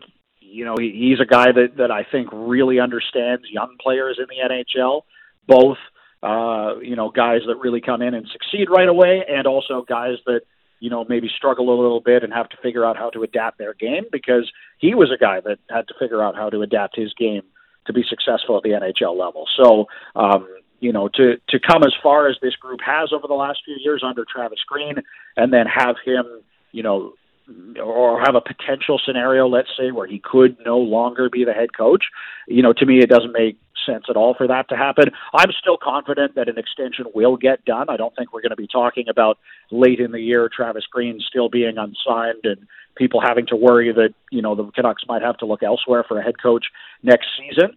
I just wonder if some of the economic factors of COVID, which have certainly impacted the Canucks business like they have most other businesses, are kind of, slowing this process down a little bit. But the Canucks have to realize that, that's going to be a big talking point and a big question that they're going to have to answer on day one of training camp. So we'll wait and see if maybe they announce something in the next couple of days, or whether it, is something that carries forward into the season. But, as it sits right now, I would be incredibly surprised if the Canucks don't extend Travis Green, and I'd be incredibly surprised if he's not extended sometime very soon. I completely agree. And I can see people losing their patience and asking those questions, because we all want to know, because I can't believe that we're this far and he doesn't have a contract. But Batch, all week we've been heading into camp. We've been talking expectations for the Canucks. The general consensus is that basically we could see them finishing anywhere between first or second to sixth in the North Division. What do you see the floor and ceiling being for them, especially being such a young team? Well, I tweeted this out the other day, and it was kind of tongue in cheek. But there's so many people arguing on Twitter these days about where are the Canucks going to finish, and are they going to be a playoff team or not? They're going to finish somewhere between first and seventh in the Canadian division, which I know I'm sitting on the fence and joking, but I see a scenario where the Canucks could win the North Division. I see a scenario where the Canucks could be a bubble team and find a way to sneak into the playoffs in the North Division. I see a scenario where the Canucks could finish sixth in the North Division. I don't think they'll be a last place team. So that's the one sort of, I guess, commitment I'll make, is I would be very surprised if the Canucks finished in seventh in the North Division at the end of the season. But really, I'm very excited to get into this division because, it seems like there's a lot of parity in it. Just looking on paper going into the year, I kind of put the Leafs and the Flames in the first category, and then there's a middle category where the Oilers are in there, and the Jets are in there, and the Canadiens are in there, and the Canucks are in that conversation too. I tend to think that Winnipeg and their issues on the back end will cause them to drop out of that group. So to me, the Canucks are battling for the final two playoff spots with the Edmonton Oilers and the Montreal Canadiens, and how they're able to do, in relation to those teams is really going to define their season. And if they have a really good year, maybe they can push up and be one of those top two teams and try to get home ice advantage. And if they have injuries and struggle, maybe they fall below that group and end up in fifth or sixth. But, oftentimes, with the Pacific Division, you kind of get an idea of where things are going to sit. With this North Division, I have no idea, and I'm incredibly excited to get into the year and see how it breaks down. Hey, before we let you go here, really quickly, I saw your tweet yesterday. So who's the Hall of Famer and who's the bust after last night's World Juniors game? Well, they both played pretty well. They really did. I really liked Arvid Kosmar's game. The fact that he was able to be such a pest and be under the opponent's skin and draw a few penalties and yet also contribute on the scoreboard was good. Certainly it wasn't good that, he takes a critical penalty late in the game. I thought Vasily Podkolzin was arguably the best player on the ice. So, I'm being tongue in cheek and trying to rile up Canuck Twitter a little bit to get the juices flowing and get back going with the season starting here in just a few days. But I just think it's funny that we've been so starved for hockey here that people seem to be putting so much pressure, I guess is maybe the word, or so much emphasis on how these guys produce at the World Juniors. And so I was sort of joking there where I said, Kosmar versus Podkolzin, one will be a Hall of Famer, one will be a bust. It all gets decided tonight. When the reality is, you look at guys that didn't work out for the Canucks, like a Cody Hodgson. He had a great World Juniors, whereas there have been, prospects for Vancouver that haven't necessarily done as well with the World Juniors and yet have been a big part of the team. So, as much as we're really enjoying this tournament and enjoying having hockey back on our screens and really wanting to see these young Canuck prospects, make a stamp on the tournament so you can get excited about them, you should be excited about these guys anyway, because, whether they're able to produce in a game in December in a bubble in Edmonton, or whether they're going to be long-term pieces of the Canucks puzzle, are not necessarily connected. He is Brendan Batchelor, the voice of your Vancouver Canucks. Things get real on Sunday with the training camp underway, and we're going to find out a whole lot about this team in short order. Batch, enjoy today. Be safe, and have a happy New Year, man. Yeah, and happy New Year to all of you guys as well, and to all of our listeners. And I'm really excited to get training camp underway, and we'll have it covered for you from tip to tail right here on Sportsnet 650. Thank you, Batch. The things get going on Sunday, and man, we are 13 days away from the start of the NHL regular season. It's going to be a lot of fun, and Batch is going to be all over with Corey Hirsch as well on the broadcast.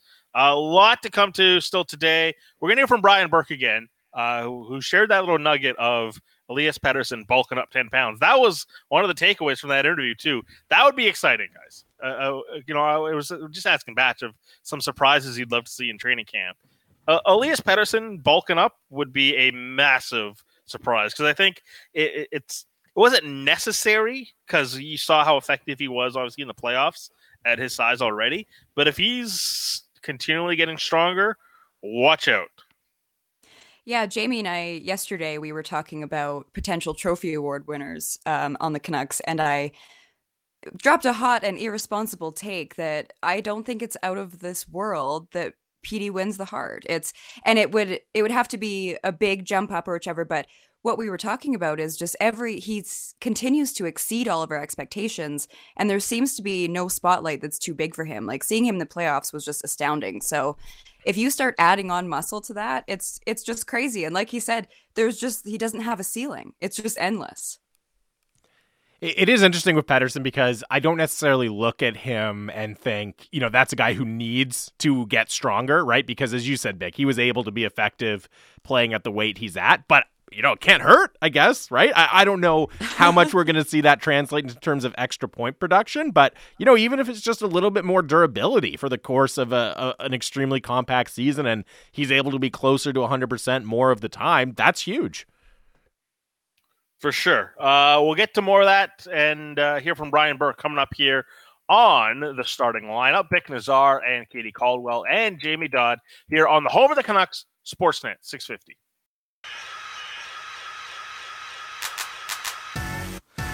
Now more of the starting lineup with James Cebulski and Perry Solkowski on Sportsnet 650. Yeah, Jones.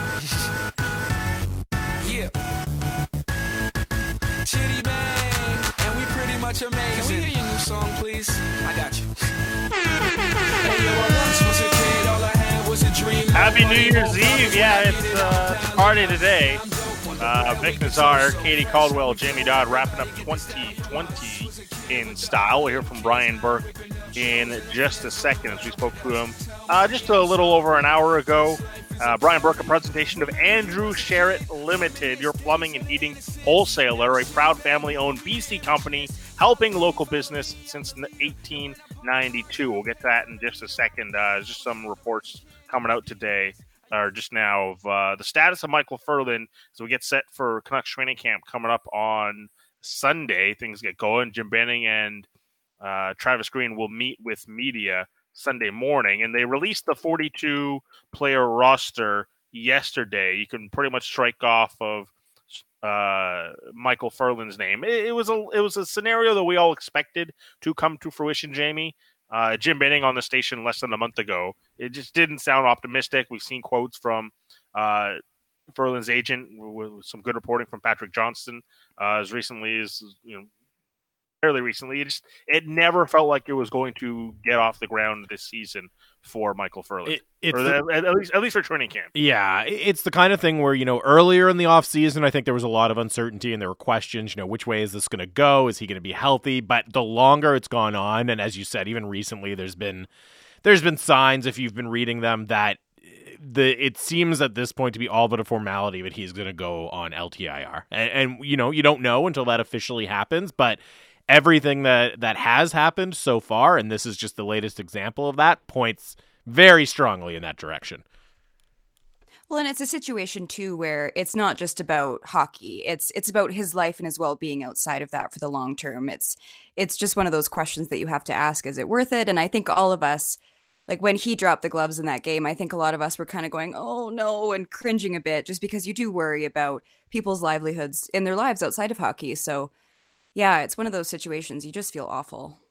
Yeah, this is always about the health of Michael Ferland, right? And obviously there's an LTIR component and all that sort of stuff. But it's always going to be about the status of where he is. How do you maximize quality of life for Michael Ferland, right? Like playing the game is awesome, but the phrase is always don't let the game use you, use the game, right? And obviously there's a financial benefit to having a career in the NHL. Can you now use that and say build a platform for your life rather than having the game kind of use you? And just in speaking about this, like Jim Benning joined James and Perry here on the starting lineup less than a month ago at the beginning of this month, and here's what he had to say about the whole Michael Ferland situation leading up to today, where there are reports of him missing camp. Now, I don't think, like, if the season was to start right now, he wouldn't be starting. But he's continuing to, work through the issues that he has. And, for right now, we're just hoping that he feels better and so he can, continue on with his life. And then we'll see where he gets to, if he's going to be ready to play again or not. If Ferland can't play, Jim, does that give you financial flexibility to potentially add to the roster then? As of right now, we want to give some of our young players an opportunity and see what that looks like at training camp. And like Zach McEwen, we think is ready to play. He's going to come in and he played some games last year. I thought he played good. He gets in on the forecheck. He's a big body. He does things the right way, goes to the net hard, has a good shot. So he's going to get a bigger role with the team this year. And we're just going to have to see how training camp shakes out. Like I've always said to, all of our players, our young players, if you deserve to be here, we'll find a spot for you to be on the team. So, it'll be up to them, how they perform, through the summer and about, what type of shape they show up in and what type of training camp they have. It's Jim Benning when he joined the starting lineup earlier this month. And look, you can read between the lines as we kind of get confirmation this morning is Michael Ferland not expected to be at camp, but you can kind of read between the lines from what Jim Benning said a couple of weeks ago. It was always going to be unlikely for him to get into camp. Yeah, as I said, not a surprising result here that we're on the eve of training camp and hearing these reports about Michael Ferland. Big Nazar, Katie Caldwell, and Jamie Dodd here on the starting lineup. As I mentioned, we did speak to Brian Burke earlier in the show. Let's hear from him again as we just talking about the core of this team and how there is internal improvement coming with the Vancouver Canucks. Well, I think talking to people around the league, and I'm a Jim Benning fan, talking to people around the league, the prospect pipeline for the Canucks is good. Todd Colson's going to play right away, in my estimation. And they've got a real high top-end, explosive, dynamic group in the top, 5 or 6 forwards. They've got star power there that in the playoffs look like star power. They've got a lot going. I think the depth is the biggest question on defense and at forward. And then they're betting on the young goaltender, Demko. They brought in Holtby, who is a real competent goaltender, but I think they're hoping if they can get even 80% out of Demko of what he showed against Vegas last year, that they'll be good with the two goalies they have. But I think people look at their team and compare them to other teams and say, really, they're bottom six. Really, there's not much offense there. There's not much of a threat there. But they've got stars that can beat you every night. That's the key thing about, and the fun thing about watching this team. They've got star power, which is, Elias Pettersson. I'll stay up and watch him any night. Well, and you said 5 or 6 in the top two lines, so that's the big burning question in Vancouver right now. Who do you see being the best option for that final top 6 spot on that right wing of the second line? To me, I'm a big, I know that people have mixed emotions on him in Vancouver, which is true on everything. I think Jake Virtanen's probably in the best spot. I know he's tested them for reliability and consistency, but I think he's in the best position to grab it if he wants it. He's got to get more serious about the game, but he's a good kid. And as I used to say about Nazem Kadri, when our guys are like, oh, God, Nazem's never going to figure it out, it's like, guys, he's worth a lot of trouble. Let's stick with it with this guy. He's worth a lot of trouble, and I think Jake's worth a lot of trouble. And Brian, you mentioned questions about the depth on defense for the Canucks as well. And I know here in Vancouver, that's been a hot topic of conversation the last few days about whether the team should go out and bring in a veteran defenseman like Travis Hamonic to kind of shore things up on the blue line. How difficult a decision is that to make as a general manager when you have young players that you've drafted and you've developed, and you can kind of go two ways? You can bet on the young players stepping up and fill those holes, or you can go in and bring a veteran. What goes into a decision like that going into training camp? Well, I know they think a couple of their guys are ready, and I think they're counting on that, and that's what I think you have to do. We used to try to leave one spot open at forward and one spot open at defense going into training camp, to give a kid a legitimate chance or to have a spot for a waiver claim coming out of camp. And they think that a couple of their kids are ready. There's only one way to find out. Sometimes you just got to throw them in the pool and see if they can swim. And it's a real hard learning curve, but then you've got the waiver draft. You've got, not the waiver draft, sorry, waivers. We used to have a waiver draft. I'm showing my age. You've got waivers. You've got, there's a lot of guys going in on pro tryout agreements, PTOs. So to me, I think you could give those kids a chance and wait and not sacrifice a good start to the season. You could look at a couple kids and see, and then you could fill with veterans. There's a lot of veterans out of work right now. Brian Burke joining us, longtime NHL executive, also the author of Burke's Law, which you can now purchase here on the starting lineup. You mentioned just perhaps a lack of depth on the Canucks blue line. One of the things I've been harping on is it feels like people are overlooking how certain players on this team can even take another step, the Petterssons and the Hughes of the world. When you're off-season planning, how do you plan for that internal growth coming from within your team? Well, I think you have to count on a certain amount of it. I mean, Elias Pettersson, I'm told, is really bulked up. I heard he looks great. Gained more than 10 pounds. And that's what I think people realize about this pause is it wasn't lost time. Like, the players didn't sit home and watch CNN. They used the time in the gym and on individual skill work. And so we saw the difference between the pause in March and when we started producing our draft show. We had players that gained 20 pounds in that time, from March to October. 20 pounds on an 18-year-old. Other kids, 15, 14, 13, all gym weight, all good weight. These guys did not waste that time. So to me, I think the fact that they've been off for a while isn't the end of the world. They've all used it, not all, but most of them have used the time wisely. And I think you have to count on some internal improvement. I think you're entitled to count on it, or rely on it. Now, the issue becomes, for example, I had Nikolai Kulemin with the Leafs. He had 27 goals one year, and we're like, finally, he's going to be a 30-goal scorer. We paid him like a 30-goal scorer, and I think the highest he ever got after that was 12. So we counted on some internal improvements. Sometimes you're disappointed, but generally speaking, players intend to improve in their pro career. That is Brian Burke, who joined us earlier today on the starting lineup. You can check the whole thing out at sportsnet.ca/650 and head to the show's page. You can check out anything from Reach Deep, the program, OT, Scott Rintoul Show. It's all there on our website, sportsnet.ca/650.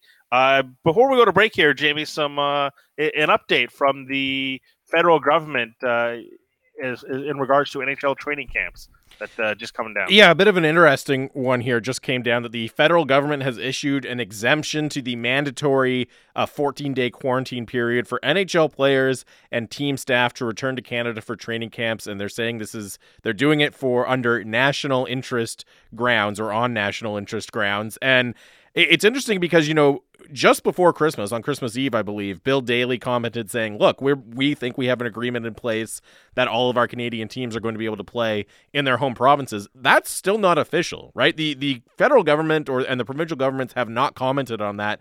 They have not made that official. This one is interesting. I mean, it's a good thing for sure. The kind of funny part is, well, yeah, everyone's already here. So, I mean, they've already done this. They've been here quarantining, getting ready for training camp. So I'm not sure how much it actually affects things on the ground, but just reading between the lines, if you're getting an exemption like this, and there's the federal government had some positive words to say about the NHL's safety measures as well in this announcement, it probably means that a confirmation of the Canucks and other teams playing in their home arenas is imminent here. What's the difference between 43 guys playing together for training camp versus what? Yeah, 50 some odd playing a game? I think that's kind of how I view it. So, yeah, it's I guess a step in the right direction. Obviously, no comment being made on the regular season games yet, which are scheduled to start January 13th. But certainly a noteworthy announcement put forth by the provincial governments today. More on the way. Bick Nazar, Katie Caldwell, and Jamie Dodd will touch on some of the biggest stories in 2020. Your thoughts as well on the 650-650 Dunbar Lumber text line here on the home of the Canucks, Sportsnet 650.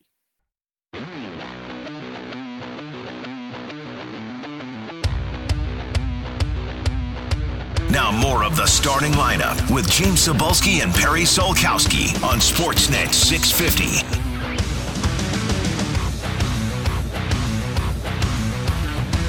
Welcome back to the starting lineup. Bick Nazar, Katie Caldwell, and Jamie Dodd wrapping up 2020. Final segment here on the starting lineup. Chris Faber running the show back at Mission Control. Yeah, that's, it's New Year's Eve. You hear that air horn. It's getting real tonight for your parties. What are your guys' plans tonight? My plans, I'm going night skiing. First, I'm going to have an epic nap for most of the afternoon. And then I will be night skiing because I live on the ski resort, so I can just walk over. It's super easy. And then I will be alone in my condo, probably having a bottle of wine. Massive. I have my dog, Carl, so yes. That's fine. And apologies, by the way, if you hear him heavy breathing. He's just decided to join the show right now. All right, so it's Bick Nazar, Katie Caldwell, Jamie Dodd, and Carl on the show. Exactly.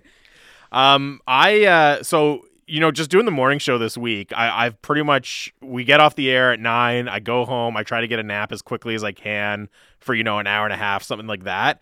I'm wondering if today might be a 2-nap day. Like if I take the morning nap and then, grab another one kind of mid-afternoon, so I'm geared up and ready to go until New Year's. I don't know, I think we're going to do like a Zoom kind of board game or party game thing with some of our friends, but yeah, socially distanced, just my wife and I at home. We'll crack a bottle of bubbly probably, but nothing too crazy. That's nice. Hey, have you tried the Zoom board games? On occasion, not as regularly as we'd like. It depends on the game, but they can work for sure. Because I still have to perfect that. I've got Zoom plans tonight with a big group of people. I don't know how it's going to work. I think the biggest Zoom I've done is like with a 650 staff. Yeah. With we've got 20 some odd people here. I'm expecting like 50 people in the Zoom, so I don't know how it's going to work. Yeah, I don't know how this is going to work. It's going to be wild. I don't even think we have like a moderator or anything like that. It's just going to be chaos. But look, you need to see as many people on New Year's generally, and so the goal is to do a Zoom and also be in bed by 11 o'clock.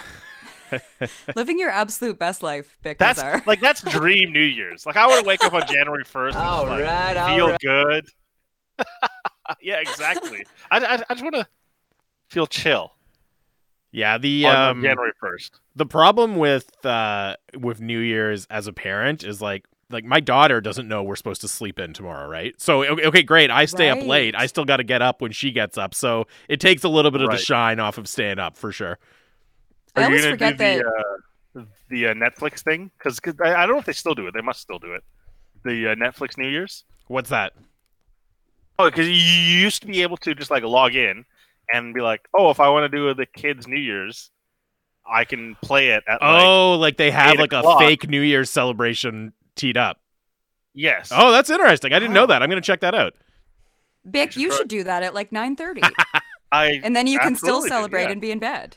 Yeah, that's how you've just planned out my New Year's Eve celebration. Well, that is one of the many advantages of living on the West Coast. Like we always talk about it from the sports schedule perspective, how it's superior. Yeah. But for New Year's, I mean, yeah, you can watch it's going to be different this year, obviously, but you can watch the Times Square ball dropping at 9:00 and hit the sack as soon as you want right after that. It's great. Hashtag Best Coast. Let's quickly finish this up with some best sports stories of 2020. And I want to end on a good note. Look, we talked about the sports stoppages and some heavy things, but I want to talk about some good things here. There's a handful of stories. Laurent Duvernay-Tardif, I think, is one of the greatest sports stories we're seeing. Someone who's removed themselves from the sport to put themselves, who, by the way, is uniquely talented to both be a doctor and a football player. And in this time of the world, a guy who stepped out of the offensive line trenches and put himself on the front line and said, I need to be here. It's too important. And someone who's very qualified and able to do so. And there's a reason he was a co-winner of the Lou Marsh Award. It's a fantastic story for and especially a Canadian doing this. It's just puts a nice bow on top of a fantastic story. That was a moment that for all of us, we can probably all agree, you were just so proud to be a Canadian when that happened. Because A, it's amazing that he's already so successful and just coming off winning a Super Bowl. And then to be on this team where you recognize that there's a very easy chance of going back to back, but he had his priorities straight. That's what was more important to him, his community, his country, his people. And it's one of those situations where if you can help and be on the front lines, I just have the utmost amount of respect for him. It's an amazing story. And, just as we touch on a few final positive thoughts of 2020 here, not to rehash the Lou Marsh debate, but I mean, I thought it ended up being very fitting that he and Alphonso Davies shared the award because you wanted to acknowledge the unique nature of 2020 and the position that it put Duvernay-Tardif in, and you also wanted to celebrate just the incredible on-field accomplishments of Alphonso Davies. Yeah. And I still think, and this isn't a criticism that he shared the award, I just still think in general, we maybe don't really appreciate what Alphonso Davies accomplished, or we don't understand like how far this could go. To have him already be probably the best player at his position in the world. I mean, we talk about Elias Pettersson not having a ceiling. The ceiling of Alphonso Davies' athletic career, I don't think we've really started to grapple with what that could be. For sure. And it's always important to point out that like Alphonso Davies didn't lose the Lou Marsh Award. No, he won it. He won it. He's part of the history of the award. It's a co-winner, but he is getting recognized, rightfully so, for his athletic contributions to the season. It's been a lot of fun. We've managed to get through 2020 here, at least on air. You've got another 15 hours to go before this year is over. I hope for everyone listening, it is a safe evening. Please, I implore you to make it a safe evening as possible as you can. Be responsible, and I'm looking forward to talking to everyone in 2021. Let's try to be more positive. It comes upon all of us. Yes, the calendar is going to change, but it's incumbent on all of us to be part of that change as well. So I hope you have a fun evening. Jamie and Katie, thank you very much. And we will see everyone in 2021 on the way, Hockey Central from 590. And also at noon, overtime, OT, Carolyn Frolic, Lindsay Horstings, Lena Satagian on the way at noon here on the home of the Canucks, Sportsnet 650.